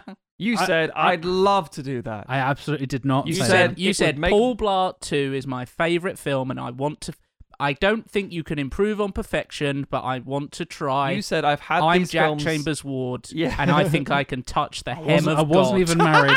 Fucking hell. You said, so many films I've been waiting to fix. One was, like, Spider-Man. Yeah. One Star Trek. And Paul Blart 2, you thought, doesn't need it, but I want to have my go. No, but the reason I mention this is because... The answer is you don't fucking do it. And Fucking I mean hell. this. I know I say that a lot. I've never meant it more than this moment right now. That's what it is, fair. Usually we say that because the first one is fine as it is. Yeah, Yes. and you just don't need a second And one. you just don't need... It doesn't set itself up for a sequel. It has no need for it. This one shouldn't be made on moral grounds. Yeah, we were done with the first one. Everything it needed to do, it failed at, but it still Yeah. did something, and it's like, we're done here. There's nothing else that needs to be done. So I don't know what the pitch is going to be like that in any way makes a Paul Blart movie. Mm. And I think it's one of those writing challenges. It's like... Yes. How do you make a good movie that is also A a Paul Paul Blart. Blart Yeah. movie? Make a I don't know if I've done that, but... What's the thing? So make a film that's better, but also hopefully satisfies the demographic. It's like, The idiots. good The luck. people we look down on. The Paul Blart Yes. fans. Yeah. So People Kevin James looks down on. Yeah. The Paul Blart fans. himself looks into a mirror and says, "I'm gonna wreck you up today, son." Yeah. Pretty much. He's like, yeah, really difficult. I don't know what you're gonna do, Jack. I don't envy you, so I'm very curious. Yay. Let's get into that in a moment. Today's episode is sponsored by Athletic Greens. You could start taking AG1 because you don't have prep time, you want better gut health, you want more energy or an optimized immune system. Thankfully, it doesn't taste like a super healthy, that kind of greeny, kale-y kind of taste. It actually has a mild tropical taste that you can actually look forward to each morning. So what is AG1? With one delicious scoop, you're absorbing 75 high-quality vitamins, minerals, whole food sourced superfoods, probiotics, and adaptogens to help you start your day right. This special blend of ingredients supports your gut health, your nervous system, your immune system, your energy, recovery, focus, and aging. That's basically all of the things. AG1 is a small micro-habit with big benefits, supporting better sleep quality, and is cheaper than getting all of the $100 pre-day supplements separately. So right now is the time to reclaim your health and arm your immune system with convenient daily nutrition with just one scoop in a cup of water every single day. No need for a million different pills and supplements to look out for your health, just AG1. To make it easy, Athletic Greens is giving our listeners a free 1-year supply of the immune-supporting vitamin D and 5 free travel packs with your first purchase. All you have to do is visit athleticgreens.com/emerging. Again, that's athleticgreens.com/emerging. Take ownership over your health and pick up the ultimate daily nutritional insurance. This week's episode is also sponsored by Audible. Audible has thousands of audiobooks, podcasts, comedy specials, guided meditations, and so much more. And we're here to enhance that fantastic service, because you can listen to Sequelizers on Audible. Mm-hmm. But if you go to audibletrial.com/sequel, you actually get a free audiobook and a month trial of their fantastic service. Mm-hmm. And this week, I'm going to recommend Fear and Loathing in Las Vegas. Yeah, good shout. Because I loathe Paul Blart Mall Cop 2, and it's in Las Vegas. Of course, that is the book eventually turned into a film. The book originally written by Hunter S. Thompson, and on Audible, it is read by the incredibly, incredibly well-regarded voice actor Ron McClarty. So if you'd like to join me and everyone else who is listening to this episode in some Fear and Loathing in Las Vegas, you can go to audibletrial.com/sequel. Get that or any audiobook of your choice for free. And as I said, an extra month of their fantastic service on top of that as well. So, I need to fix this fucking movie. Yeah. But we have a couple of things to go through before we get there. So let's dive into Rotten Tomatoes. Shall we, gentlemen? Yes. Give you a clue. Scores are not high. Audience How score, high 19. and or low are they is the question. And I have a third little extra thing for us here. Paul Blart Mall Cop 1 in 2009 has a runtime of 1 hour and 31 minutes. Matthew. Christ, is that all it is? Yes, Matthew, what do you think it is on the Tomatometer? And I'll give you a clue here. 117 critical reviews as of recording. People are dumb. 32. 32 from Matthew Stogden. Yep. Timothy Even inverting that feels too high, but Blart This is critics, not public, isn't it? This is critics. I'm going to go lower. Okay. 25. 25 from Tim.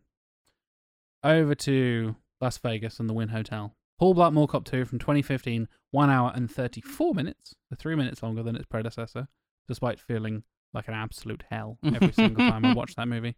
Yeah, it definitely feels longer because it's so muddled. Yep. It's 2 and a bit Dark Sides of the Moon, Tim. That's Yeah. how long it is. 63 critical reviews, so about half. Mm-hmm. Just half over bothered to half. show up from the first time around. Exactly. Have a guess, Matthew Stogden. 28. 28. So pretty close to the first one. Pretty much people are like, same old thing. Nothing really changed 32 here. to 28. Tim? I think lower because I think, like I say, this one is so much more incompetent in terms of filmmaking. I'm going to say, what did I say? I said 25. You said 25. Let's for the go first one. 10. 10 for the first one. My little extra one here. Mm-hmm. How much money did these movies Oh, make? fuck. What is the worldwide domestic box office of Paul Blart 1 according to Box Office Mojo? I don't know how to say this. As at the time of recording, because you never know. Yeah. Hang on. Yeah. Sure. Worldwide or domestic? Worldwide. Okay, worldwide. Which might as well be the same thing. I'll give you a Yeah. clue. Domestic it accounts for 80%. Yes. Yeah. And the rest Yeah. is 20%. Not a big international. international market for the comedy stylings of Kevin James. Correct. Do we get to know the budget? I can get you the budgets. Bear with me. Just to make us more fucking depressed. Yeah. It will upset us all for You sure. might think to yourself, like, oh, it only made like 50 million. It's like, yeah, but it was on a budget of 2. And you're like, Yeah. Christ, it was a huge success. They're surprisingly expensive, I think. Well, Well, Kevin James got to give himself a big paycheck. I'm expecting about a $30 million sort of thing. It's something like that. Yeah. Bear with me. The first one is a budget of $26 million. There you go. Mm-hmm. What do we think the box office was? Warranted a sequel. Yeah. People are dumb. 2009. Financial crisis has hit, but not in a huge way yet. People are just realizing how bad it's going to get. I'm going to say $140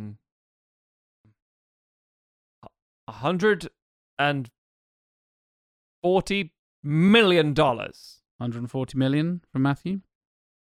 Any ideas, Tim? Based on the, like I said, 26 million. I think less than that, but not by much. I'm going to say 110. 110. Okay. How about PB2, Paul Blart Mall Cop 2? On a budget of, bear with me. Vegas and tax cuts, so. Yeah. Cheap. Well, the gross will be high. Slightly higher, $35 million Yeah, there budget. is. Mm. How much money did Paul Blart Dose make? Less. The answer is Yeah. too much, obviously. Yeah. Obviously, that's a given. $97 million. 97 for Matthew. 55. 55. I think a considerable drop Yeah. off. We do have a winner, Mm-hmm. but it's close. Mm-hmm. Mm-hmm. Matt, you said 32% on the tomatometer for Paul Blart 1. Sure. Tim, you said 25% Mm-hmm. on the tomatometer. It's 2. It's higher than both of those. Oh, Get in the Christ. absolute fucking bin. What? You're very close. It's 34. Fuck off! Oh. I thought I was being extremely generous. I thought you were being extremely generous as well. Oh, good God. With an Oh, audience jeez. score, unsurprisingly, higher than that. still, Yeah. Of 43%. That's lower than I thought the audience score would True. be, to be fair. So, something. Paul Blart Mall Cop 2, however, Yeah. Tim, you are much closer. Oh. We're in single digits, gentlemen. Ooh. Wow. We're down to 6%. Holy Which I think- shit. Is about right. Yeah. Yeah. For both of them, yeah. Yeah. Fucking hell. So yeah. Wow. Audience score, again, much higher. More similar to the first one with 33%. Mm. Bloody hell. From more than 25,000 reviews, Yeah. more than a third of them said, Alright. 6 out of 10. Yeah. / best 3 movie out I've of ever 5. seen. Yeah. Again, if you are bothering to rate something on Rotten Tomatoes, you're more likely to be going, yes, I enjoyed this. Mm. Correct. Unless you're the Or you're kind firebombing it and hate it. Yeah. Yeah. Or you passionately hate it. For the box offices. Yeah. I'll tell you right now, you've undershot. Across the Oh, board. Christ. What? Yeah.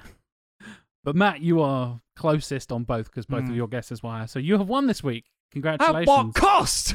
At the cost of $184 million Fucking Oh, hell! my God. for the first one and $107 million for the second one. Humans should not be allowed to exist. You know what? The heat, death, of the sun can't come soon enough. That's what I thought. I mean, yeah, let people enjoy the things they enjoy, but also, God damn. So this was, they were both resounding huge successes. They made like quadruple their budgets. Yeah. I hate That America. we are definitely getting a third one. I hate. Mm, That maybe? kind of bank, we're definitely getting a third one. Yeah. I think it will be a straight to streaming Netflix. Still kind of gonna get thing, one. though, but Yeah. it will Yeah, still probably. exist. Good God. Anyway, here I am. Trying to make 180 million, eh, Jack? I'm not going to make 180 million. Maybe I will. Maybe Trying to I get more than 6%, Jack. will. Yeah. How are you doing it? I'm still releasing it in 2015. Oh, interesting. Who fucking cares? Be prepared for me to say that a lot. Who fucking Didn't I cares? say that fairly recently on an episode? Like, I I don't know, believe- it just I- felt like it. Exactly. Yeah. Yeah, okay. As is tradition for me on this season, I have a selection of titles for you guys. Oh, okay, cool.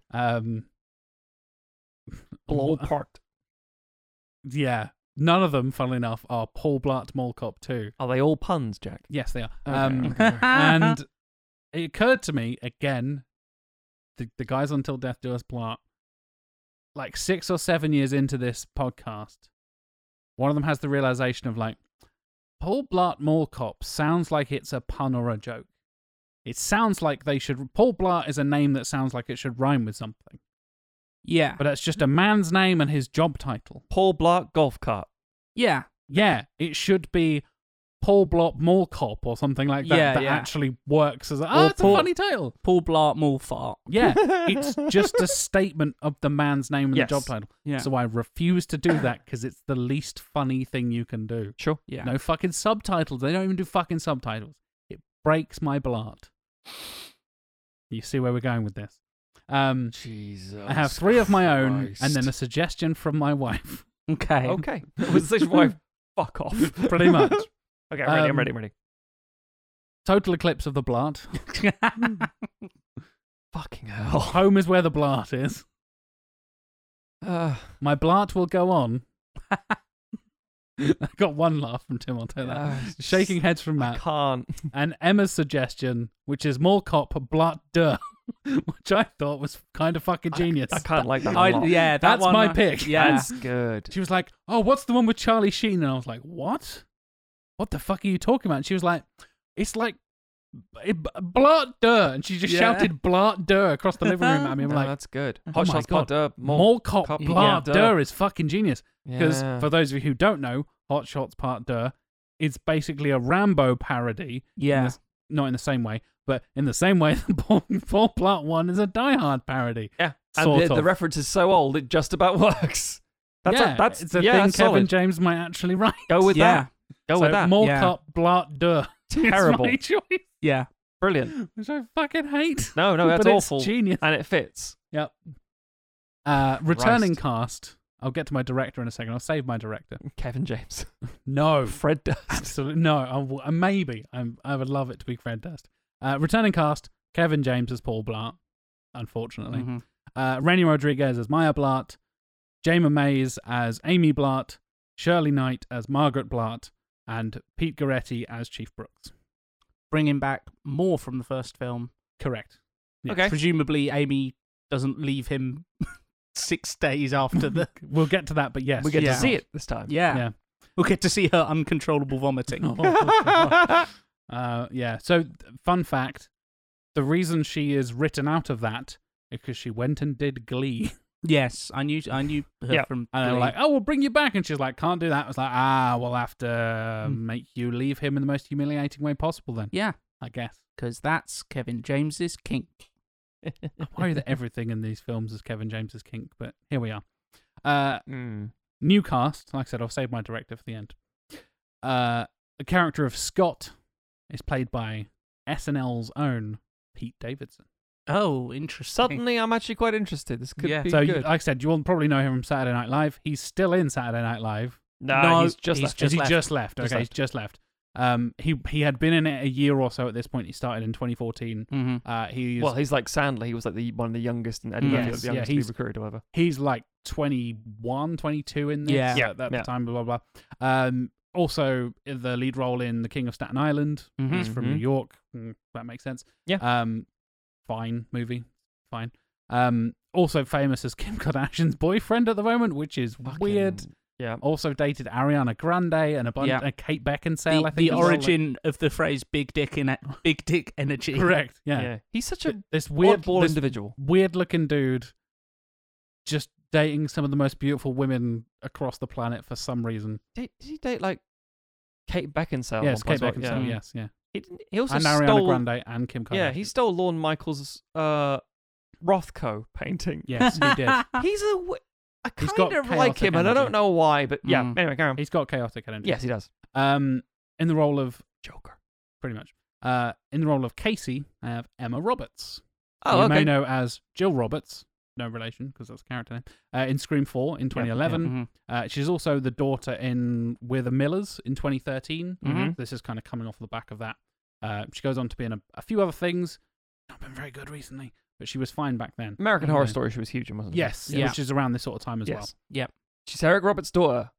Yep. And Julie Roberts. Julie Roberts' niece. Yeah. Yeah. That's one of those like typical Hollywood. She was in a Nancy Drew. She's Nancy remake. Drew in Nancy Yeah. Drew. Yeah, Yeah. exactly. Which I think is 2008, something like Something that. like around that. that. Yeah, sort of time. The character of Luis is played by Michael Mando. Name rings a bell. I don't know that. He's Vaz in Far Cry 3 in there we 2012. go. He's right. Vic in Orphan Black I in never sort of did, yeah. 2013, 2014. And most recently, he's in Better Call Saul. He's Nacho in Better Call Saul. Bringing a lot of chaotic energy to this. Yeah, Mhm. yeah. And rounding out my new cast, I have a character called Miguel, played by Michael Pena. who You may know from Shit, nice. he's Daniel in Crash way back in 2004. He's an Observer Report. He is. That might have been the influence. Oh. Not the character, but like, No, oh, no, yeah, no. he'll work. Mm. He is Zavala in End of Watch in 2012, so a few years before this. One of the lead characters in that. He's Cesar Chavez in Cesar Chavez the year before this in 2014. And this is also the year he is the character of Luis in Ant-Man, which also comes out in 2015. I'm not a crossover, are you? No, he's called Miguel. The other Oh, character is Miles called Luis. Rodriguez. That's right. Yeah. I was like, I've got confused for a moment there. Luis is played by Michael Mando. I love Miguel the is idea played by that Michael Paul Pena. Blart exists in the MCU. I that would be worrying. God damn. To my director, I don't know how you guys are going to feel about this. He's one of the crew. I'm going with Ben Stiller, who directed Zoolander in 2001. yeah. Ben Stiller's a good Tropic director. Thunder in 2008. Mm. He's coming off The Secret Life of Walter Mitty in 2013, Mhm. and will go on to, and this is where we get to the Blart stuff, where he's going to do terrible movies. Zoolander 2 next year in Yeah. 2016. Yeah. That's on the list. That's on the Yeah, list, it's absolutely on the list. interesting. My other pick, interesting enough, Yeah. when I very initially wrote this like 3 weeks ago, whatever it was Chris Columbus. Oh, okay. Yeah. Who did known for like Home Alone and a bunch of Mhm. other stuff. Also Mm. a Harry Potter movie. Has done a bunch of stuff and well known in comedy and stuff like that. But I settled on Ben Stiller, kind of the Happy Madison collective. No, I get that. Yeah. those For some guys. reason, when you said Ben Stiller, my brain served up Ben Affleck. Oh. And I was like, I know he directs, but no, That's bold. that's not what Jack said. So I'm remaking Argo with Paul Blart.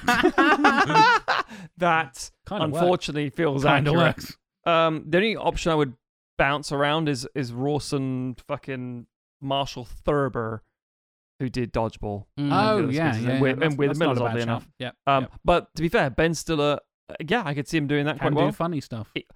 Again, sometimes. Tropic Thunder is well directed. Yeah. It's actually Yep. very meta and very I good. didn't know he directed Tropic Thunder for years afterwards. Yeah. Until I got it on DVD and actually looked, I was like, wait a minute, whoa, he directed this? It didn't even occur to me that he was a director. Yes. And I was like, wait a minute, what else did he do? And realised that he obviously did Zoolander 1, Mm-hmm. Cable Guy back in 96. Did, and I was yeah, like, fucking hell. Mm. Yeah. Weird career of Ben Stiller. Ben Stiller's a Weird dude. Again, he's Jerry Again. Stiller's son. But Buddies with Adam Sandler Yeah. and Kevin James. no, and that whole I see crew, the logic. It makes yeah. complete sense. Yeah. Man. Are we ready? Yes. Okay. Paul Blart is standing, saluting, staring at the camera. You imagine the American flag. Oh, I can see it. Yeah. As we pan out, we see Chief Brooks standing at a podium, describing some of the biggest events of the mall in recent history, including some D-list country music stars, the kind of music people who enjoy Paul Blart probably listen to. Sure. I've written that in there. And of course, the events of the first film and the heroism of Paul Blart. Brooks winds down his speech and confirms his retirement as Chief of Security of West Orange Pavilion Mall. He announces his replacement and new chief, Paul Blart. Dear God. Paul rides onto the stage on his Segway, because of course he does. He apparently can't walk. Up a disabled ramp, because it's vaguely offensive, and proceeds to cry during his impassioned acceptance speech. It's like an ugly cry. It makes everyone feel kind of uncomfortable. Mhm. Not the triumphant speech of the actual sequel. He attempts to end his speech on an emotional note, but his hypoglycemia kicks in, and he crashes through the podium and off the stage, embarrassing everyone around him. As people rush to help Paul, we see Maya, Margaret, and a heavily pregnant Amy, and their 18-month-old son, Paul Jr., or aka Paulie Jr. So far, this is very. Sounds really insulting to say. It's very Paul Blarty. I've had a big man fall over, Matt. I don't know what more you want. That's what I'm saying. I think this works so far as a Paul Blart film. Yeah.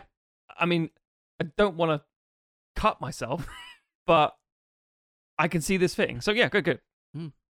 Similar to the opening of the first film, we see cadets on a training course in the New Jersey Police Training Academy. Maya, now 21 years old, is in her final month of training along with her fellow classmate Scott, a recent transfer to the New Jersey Academy. So she's not going to UCLA in this one. She's gone into the police. No, that makes sense. Yeah. Scott is a cocky but charming New York cadet. Weird, quirky, chaotic energy. Oh, I get that, yeah. Pete Davidson. Yeah. 23-year-old Pete Davidson. Repping Staten Island, as Yeah. he loves to do. Pretty much. I once stole a cop's gun and I thought I could do this. That's exactly Yeah, it. yeah. That's exactly it. He exchanges barbs with Maya as they complete the training course neck and neck.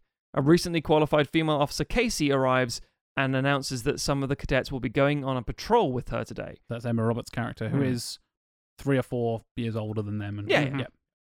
She picks Maya, Scott, and one other cadet. That fucker don't get named. Unnamed random cadet. I'm going to call him Jack. Oh. I'm going to call him Kevin James. This is the Ben Stiller cameo playing a 20-year-old. I mean, maybe, yeah. Oh, God. Scott and Casey clearly have some history, having dated in the past, but Casey seems to admire Maya's tenacity. Mm. Scott is trying to date the older woman, as his prerogative in life, apparently. No, that fits. Rocking that big dick energy like Pete Davidson did. This is decent so far, dude. Chief Blart, wearing a sheriff's badge with Chief on it, Of course. is Yep. cruising around the mall, doling out petty justice on his Segway, So as is petty. his style. Yeah. Yep. He spots a lost kid and gives him a ride to help find his mum. As the kid leaves, he waves at Paul to thank him, but Paul misinterprets it and steals his ice cream. Because he doesn't know how to interact with humans. Yep. You know what? Yeah. Tracks. The mum, switching from thankful to horrified, leaves quickly. From Casey's police car, Maya excitedly texts her dad to let him know she's going out on her first patrol. In a jewellery store, we see two masked men holding up the cashiers at gunpoint, arguing with each other about what to steal first. As the disorganised criminals bicker, revealing their first names as Luis and Miguel, one of the cashiers hits an emergency button beneath their desk. As Maya finishes sending her text to her dad, Casey gets a call on her radio about the nearby robbery. Casey turns on her siren and lights and speeds off towards the crime. Meanwhile, in the Batcave, or the Blart Cave, if you will. The Blart Lair. The Blartmobile is probably a thing. Paul and his team are providing security for a goat judging contest in the mall. Yep. Yep. I don't know what they're judging them on. I mean, Most horns. Best goat. Best goat. if you changed this from New Jersey to Ireland, still works. Poor Blart. Paul Blart Mall Cop. Kiss the Blarty stone. Oh my god. You missed the trick, mate. Yep. Goes How to did I not Boston. call- Paul gets distracted as he receives Maya's text, and one of the goats escapes. It's the biggest, meanest looking goat, because of course it is. Black Phillip. Yeah. It's just You nailed it. We're bringing. Wouldst thou like the taste of Blart? Yeah. Chief Blart scrambles to grab it, misses, and then vows to saving the day, giving chase on his Segway. We transition back to Casey, Maya, and Scott pulling up outside the jewelry store. Scott is determined he'll be the hero and leaps out of the car. Casey scorns him and gives the cadets bulletproof vests as a precaution. She flanks each side of the front door and calls out for the criminals to surrender. Surprised, Louise and Miguel scramble and accidentally fire a shot through a window. Casey calls into her department for backup and warns the cadets to go back in the car for safety. Inside, Louise shouts at Miguel for shooting his gun and suggests that they need to leave before the backup arrives. As the camera pans out from the jewelry store, we hear distant shouting and noises approaching. As Scott gets out of the car, Maya turns and shouts, "Dad!" as the goat crashes into Scott and the police car, with Paul not far behind. Wouldst thou like to live deliciously? And then the goat fucks off a bit. I presume he's riding on his Segway. He's on his Segway. Of yes. course. It's not quite the prototype Segway, but it's like a road. Have we seen him not on a Segway so far?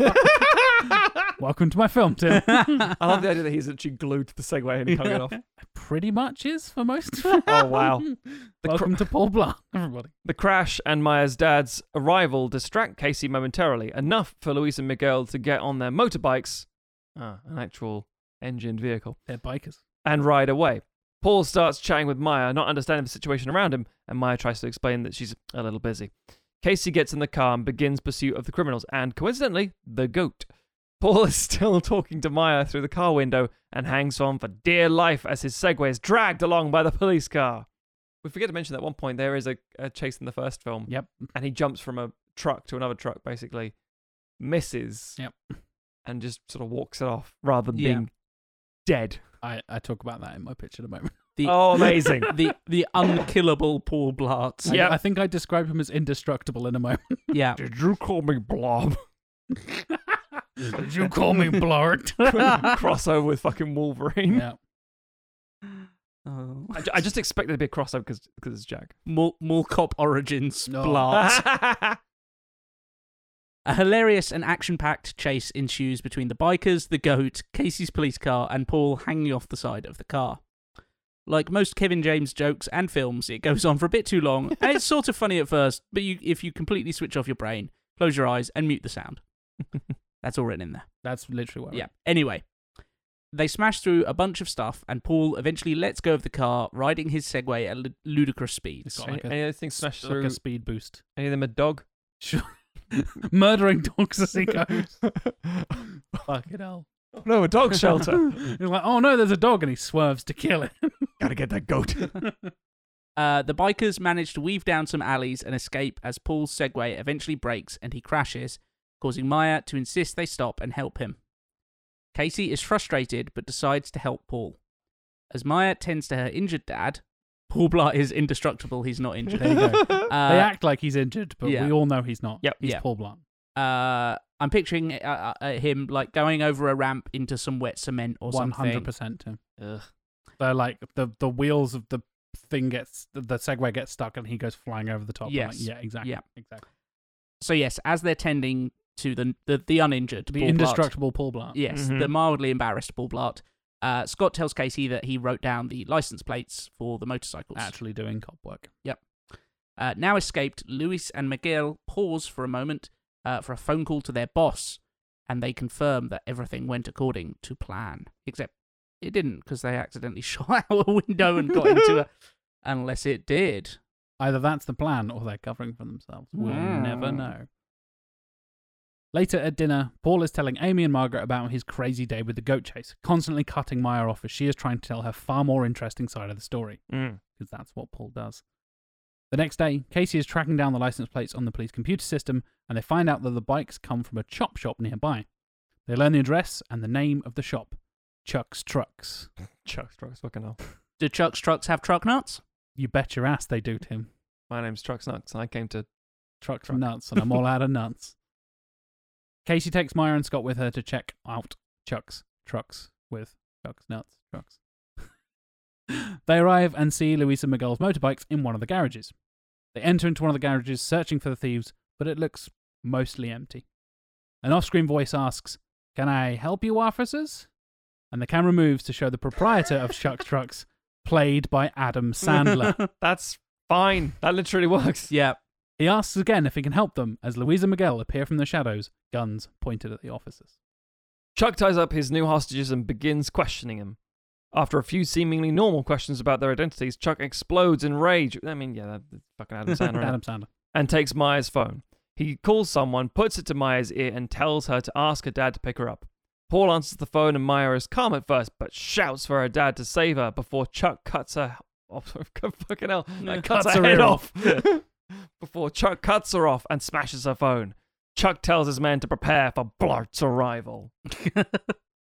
How do you prepare for Paul Blart's arrival? Excellent A question. lot of coffee Yeah. and patience and maybe a gun. Tim. And insulin. Melting ice creams, and you make sure you put ramps over all the steps. Yeah. Oh, I meant just to absorb the movies, but sure, yeah. Have no ramp access and you'll be fine. Yeah. It's a listed building. There's no No, disabled it's like access, Daleks. unfortunately. He just goes, and just rises off the ground. There's like a jetpack. Like Yeah. fucking Robocop 2. Paul Blart's Segway was built to fly. It was always meant to fly. Blart springs to action and recruits his best security guards to accompany him and to save his daughter. Probably the same stand-up comedians who were his friends. Very much so, yeah. Yeah. It's Kevin James's mates. Yep. They suit up with stun guns and an assortment of non-lethal equipment Money. Yeah. and head out on their super segways. There you go. They've got all got the souped up segways. Yeah.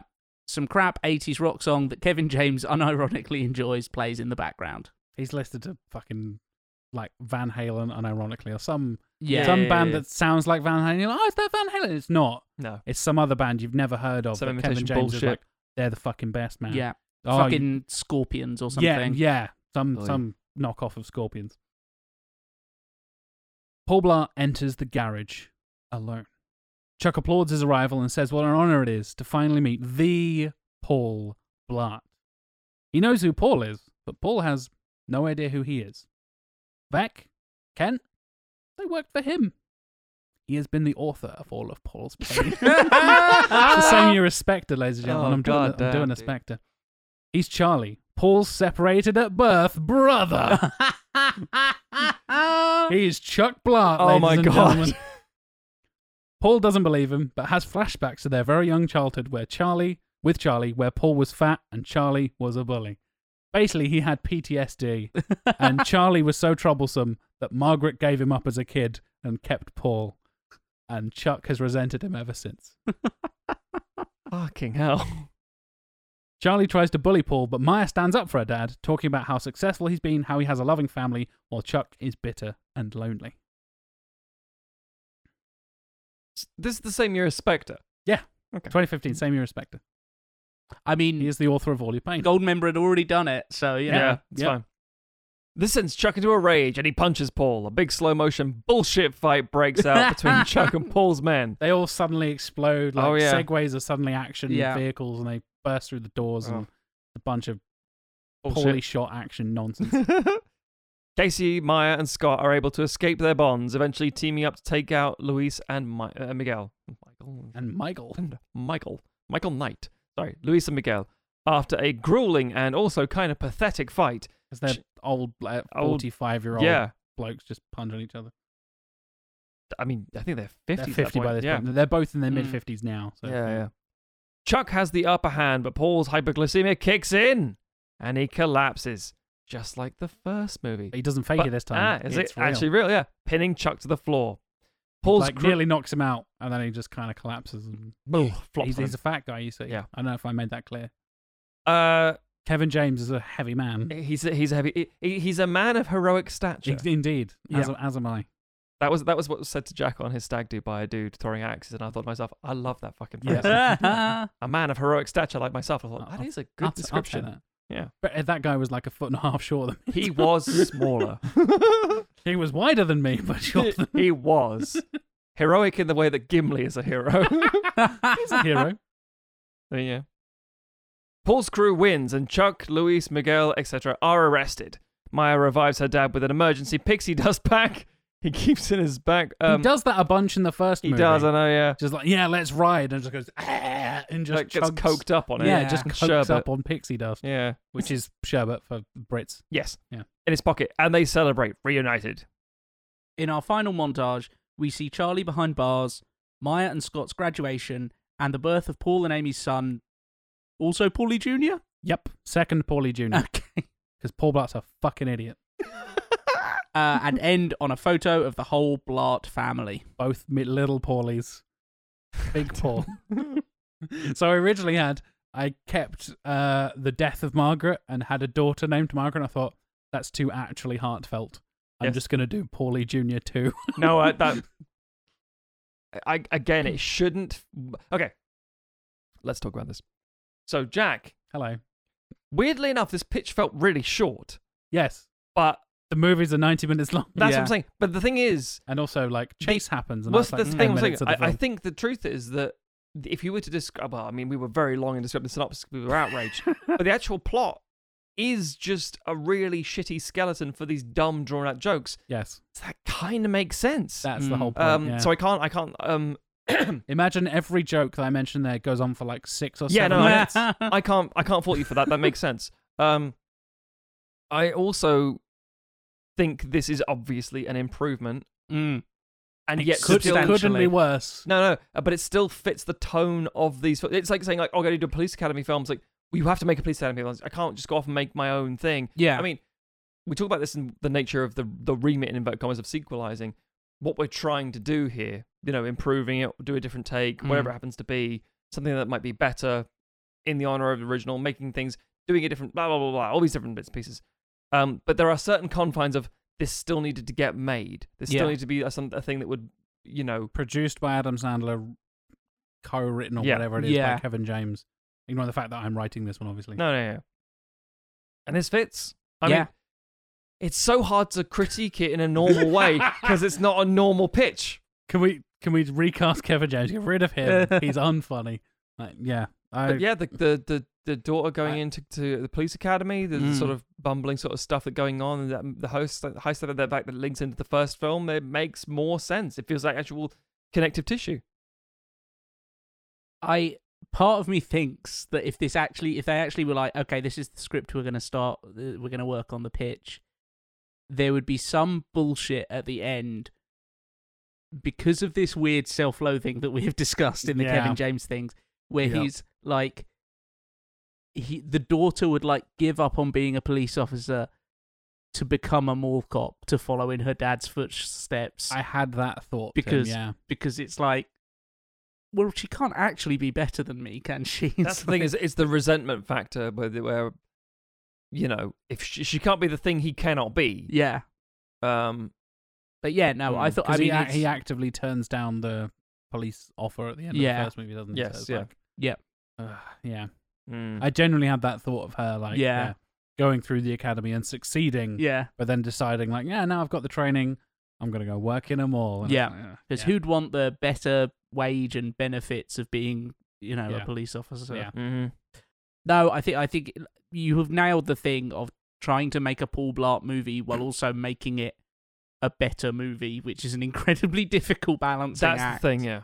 I think I can't imagine Adam Sandler actually playing an out-and-out villain. Not that he's particularly villainous in this.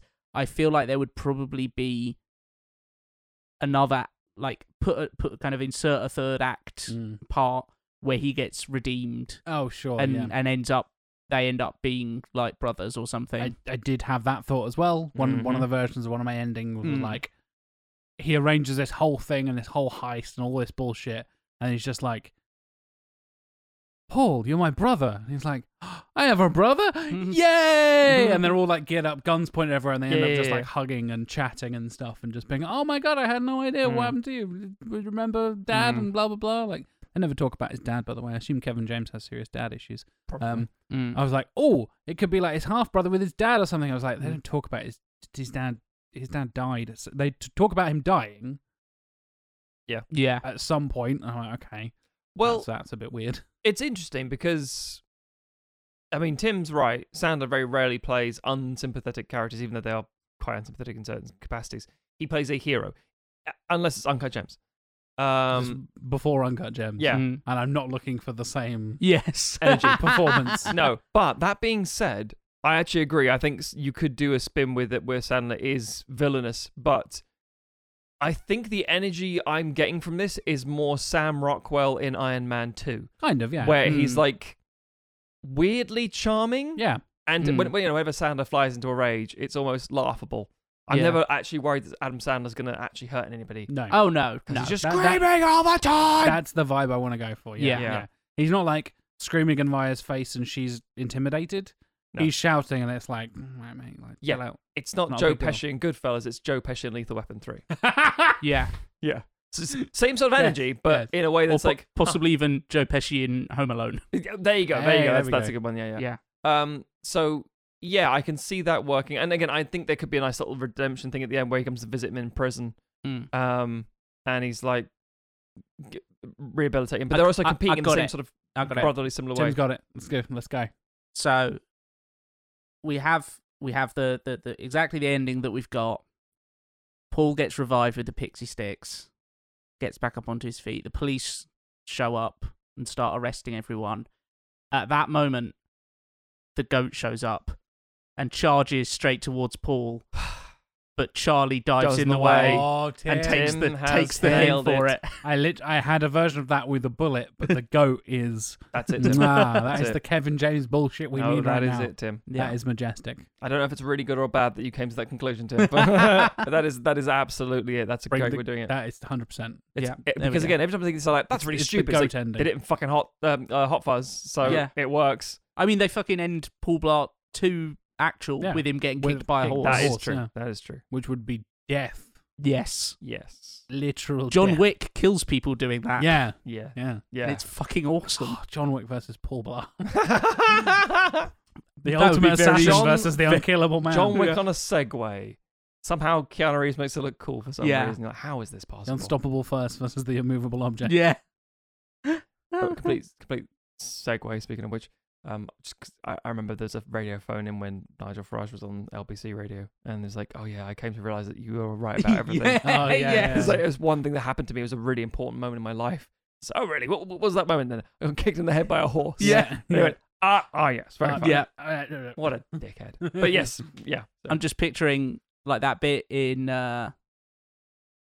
John Wick 3 where he's frantically putting the gun together in the antique shop. Oh, But yeah. we intercut with that with Paul Blart making it like a really intricate sandwich. Yeah. Yeah. Yeah. Tim, gotta stop writing this I'm stuff. worryingly on a level with these fucking terrible films. Yeah, I don't know. The fact it comes to you so unnaturally fast is what's Yeah. alarming me. I've been living with this for weeks, and you're just like goat and sandwich. I'm like, fuck's sake, Tim, it's genius.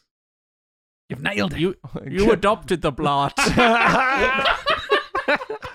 I light up a cigar quiet in the background and said, "Get this man some money." What for? Whatever the fuck he needs. Tim just says, "I'm gonna need a swimming pool." It's like, God damn it, Matum, you did it again. Jesus Christ. No, yeah, again, Jack, I think you were handed a bit of a poison chalice with this one. I think you did a great job in making a film that, weirdly enough, I would have gone in to watch and say, Paul Blart is a 1 out of 5. This thing is a 2 out of 5. It improves. I'll take it. It's God not damn good. it. But the thing is, I don't know, sorry, because to do that Oh, that was punch the up for plan. this, Yeah. that's the thing. Yeah, you've done a great job. I feel like I could have gone 3 different ways. Of course. Fuck you, Josh Miles, for picking this. I hate you. I'm not doing it. Of course. And that would kind of ruin the show a bit. Go full. I am making a Paul Blart movie, and don't do any of my like snarky commentary in there, and just do it like this is a Paul Blart movie. Yeah. Or do it like deadly serious and take it in a completely different direction and do something Reinvent the film. that's completely not a Paul Blart movie. I Mm. feel like I'm somewhere in the middle of like, this is definitely a Paul Blart movie, and I would not enjoy this film, but it is better than Paul Blart Mall Cop 2. Absolutely. Because that Absolutely. film is the dirt worst. And really, in truth, the first one as well. And it syncs up with Dark Side of the Moon as well. So That's all we ask for. That's all we need. that's all we need. Yeah, I think a very impressive accomplishment from a very daunting Yeah. task. And my final pitch of the season. Oh yeah, it is. God, is you're clean out now. Episode Yeah. 10 of season 10. Yeah. One of the worst films we've 10 ever discussed. episode, 10 season, 10 out of 10. Jack loved it. Yeah. Christ. Yeah. Well, No, there we good. go. It's good. Thank you, Josh. Also, fuck you, Josh, for picking Yeah. Paul Blart Mall Cop 2 for us to fix. Because, Christ. good lord, it was a journey. Like I said, I've been on somewhat of a spiritual journey with this movie, so I guess I have to thank you in that way. You've Yeah. seen it. They're Twice. going to have to be like on best behavior for the Season 11? interseason and the next film they pick. I Damn think. right. And I They- spoke to Josh a little while ago, and they said, like, oh, I'm coming up with some ideas for season 11. Mm. And they threatened to torture as much as this one. And I said, that's not possible. Yeah. That is not possible. I mean, Little did Jack know that next week we were doing it to ourselves. yeah. Yeah. So to kind of transition and tease next week, as we said at the top of the show, according to these two Mm. and other people, objective other consumers of People media with and different film, vested interests. exactly, people who aren't just here to watch me suffer.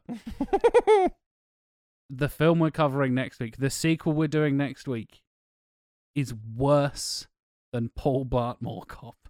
And I don't know how that's possible. But good lord, I'm going to find out. And we're going to have a You're commentary. going to have a commentary of Jack discovering why in real time. Yeah, good God, it's going to if I can just have Dark Side of the Moon in one headphone and the other in the other ear. No, you need just- to The raw experience. both the visual and the oral Oh. terrors that this film. Mm-hmm. Oh, I'm not looking forward to it. But you can look forward to that, listeners. Please do stay subscribed and listen in to next week's episode and hear my apparent descent into madness, even more so than this week's episode. And as we said, if you go to patreon.com/sequelizers, you support us at the bonus content tier or higher, which is the £10 tier, by the way, you will get movie commentaries for next week's episode. We've already done 2 movie commentaries already this season. Mm-hmm. You got some Star Trek, you got some Alien versus Predator, and good lord, we're doing next week's thing, which is not like either of those. Yeah, about as far as you We're can like, get. oh from yeah, those. sci-fi and stuff, and they're like sci-fi horror-ish, and then whatever the fuck this is going to be next week without Pure revealing horror. it. Pure horror.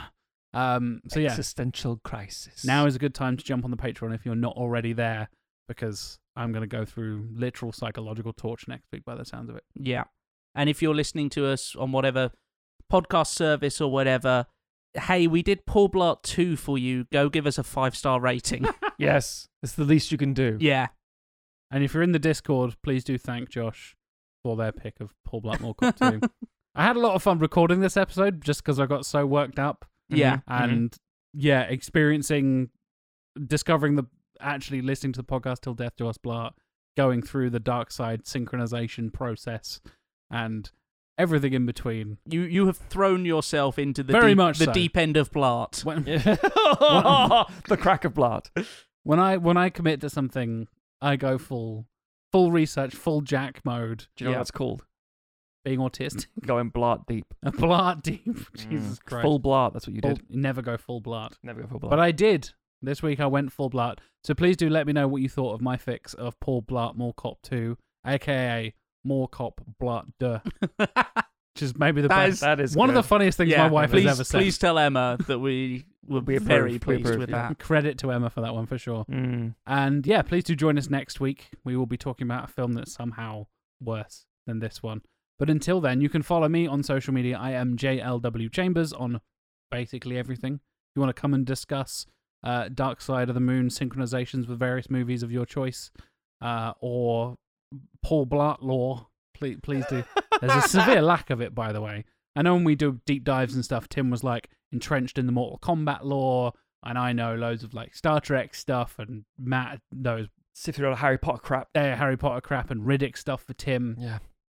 Paul Blart's dad doesn't ever have a name ever, and it's never been spoken out loud. Paul. I assume it's Paul. Paul. That was kind of my joke with Paulie Jr. and second Paulie Jr. Paul the Third. Yeah, there's Paul the Third and Paul the Fourth, I assume. Yeah.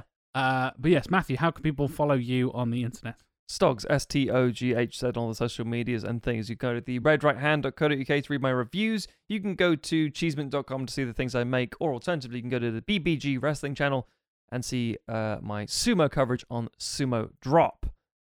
Tim, if you were to release a limited edition Segway, what would you call it, Tim? I mean, I'd call it the Paul Blart Express, but Classically. With Tom Hanks's creepy face. Yes. the Polar Express. But you could see photos of me in action on the Paul Blart Express by checking out my Twitter account, which is trivia_lad.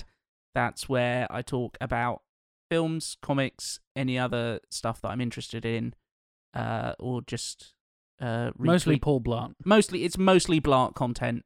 Occasionally some Zookeeper fanfic that I've written, but Tim does the thing where he will every day post up a number, and it's one of the many hairs in Paul Blart's moustache. I don't think he's got the full amount yet, but he's getting there. Yeah, we'll get there eventually. Yeah. It's a thick ass moustache, to say the least. Solid. And his top lip is sweating. On that note, thank you for listening, everybody.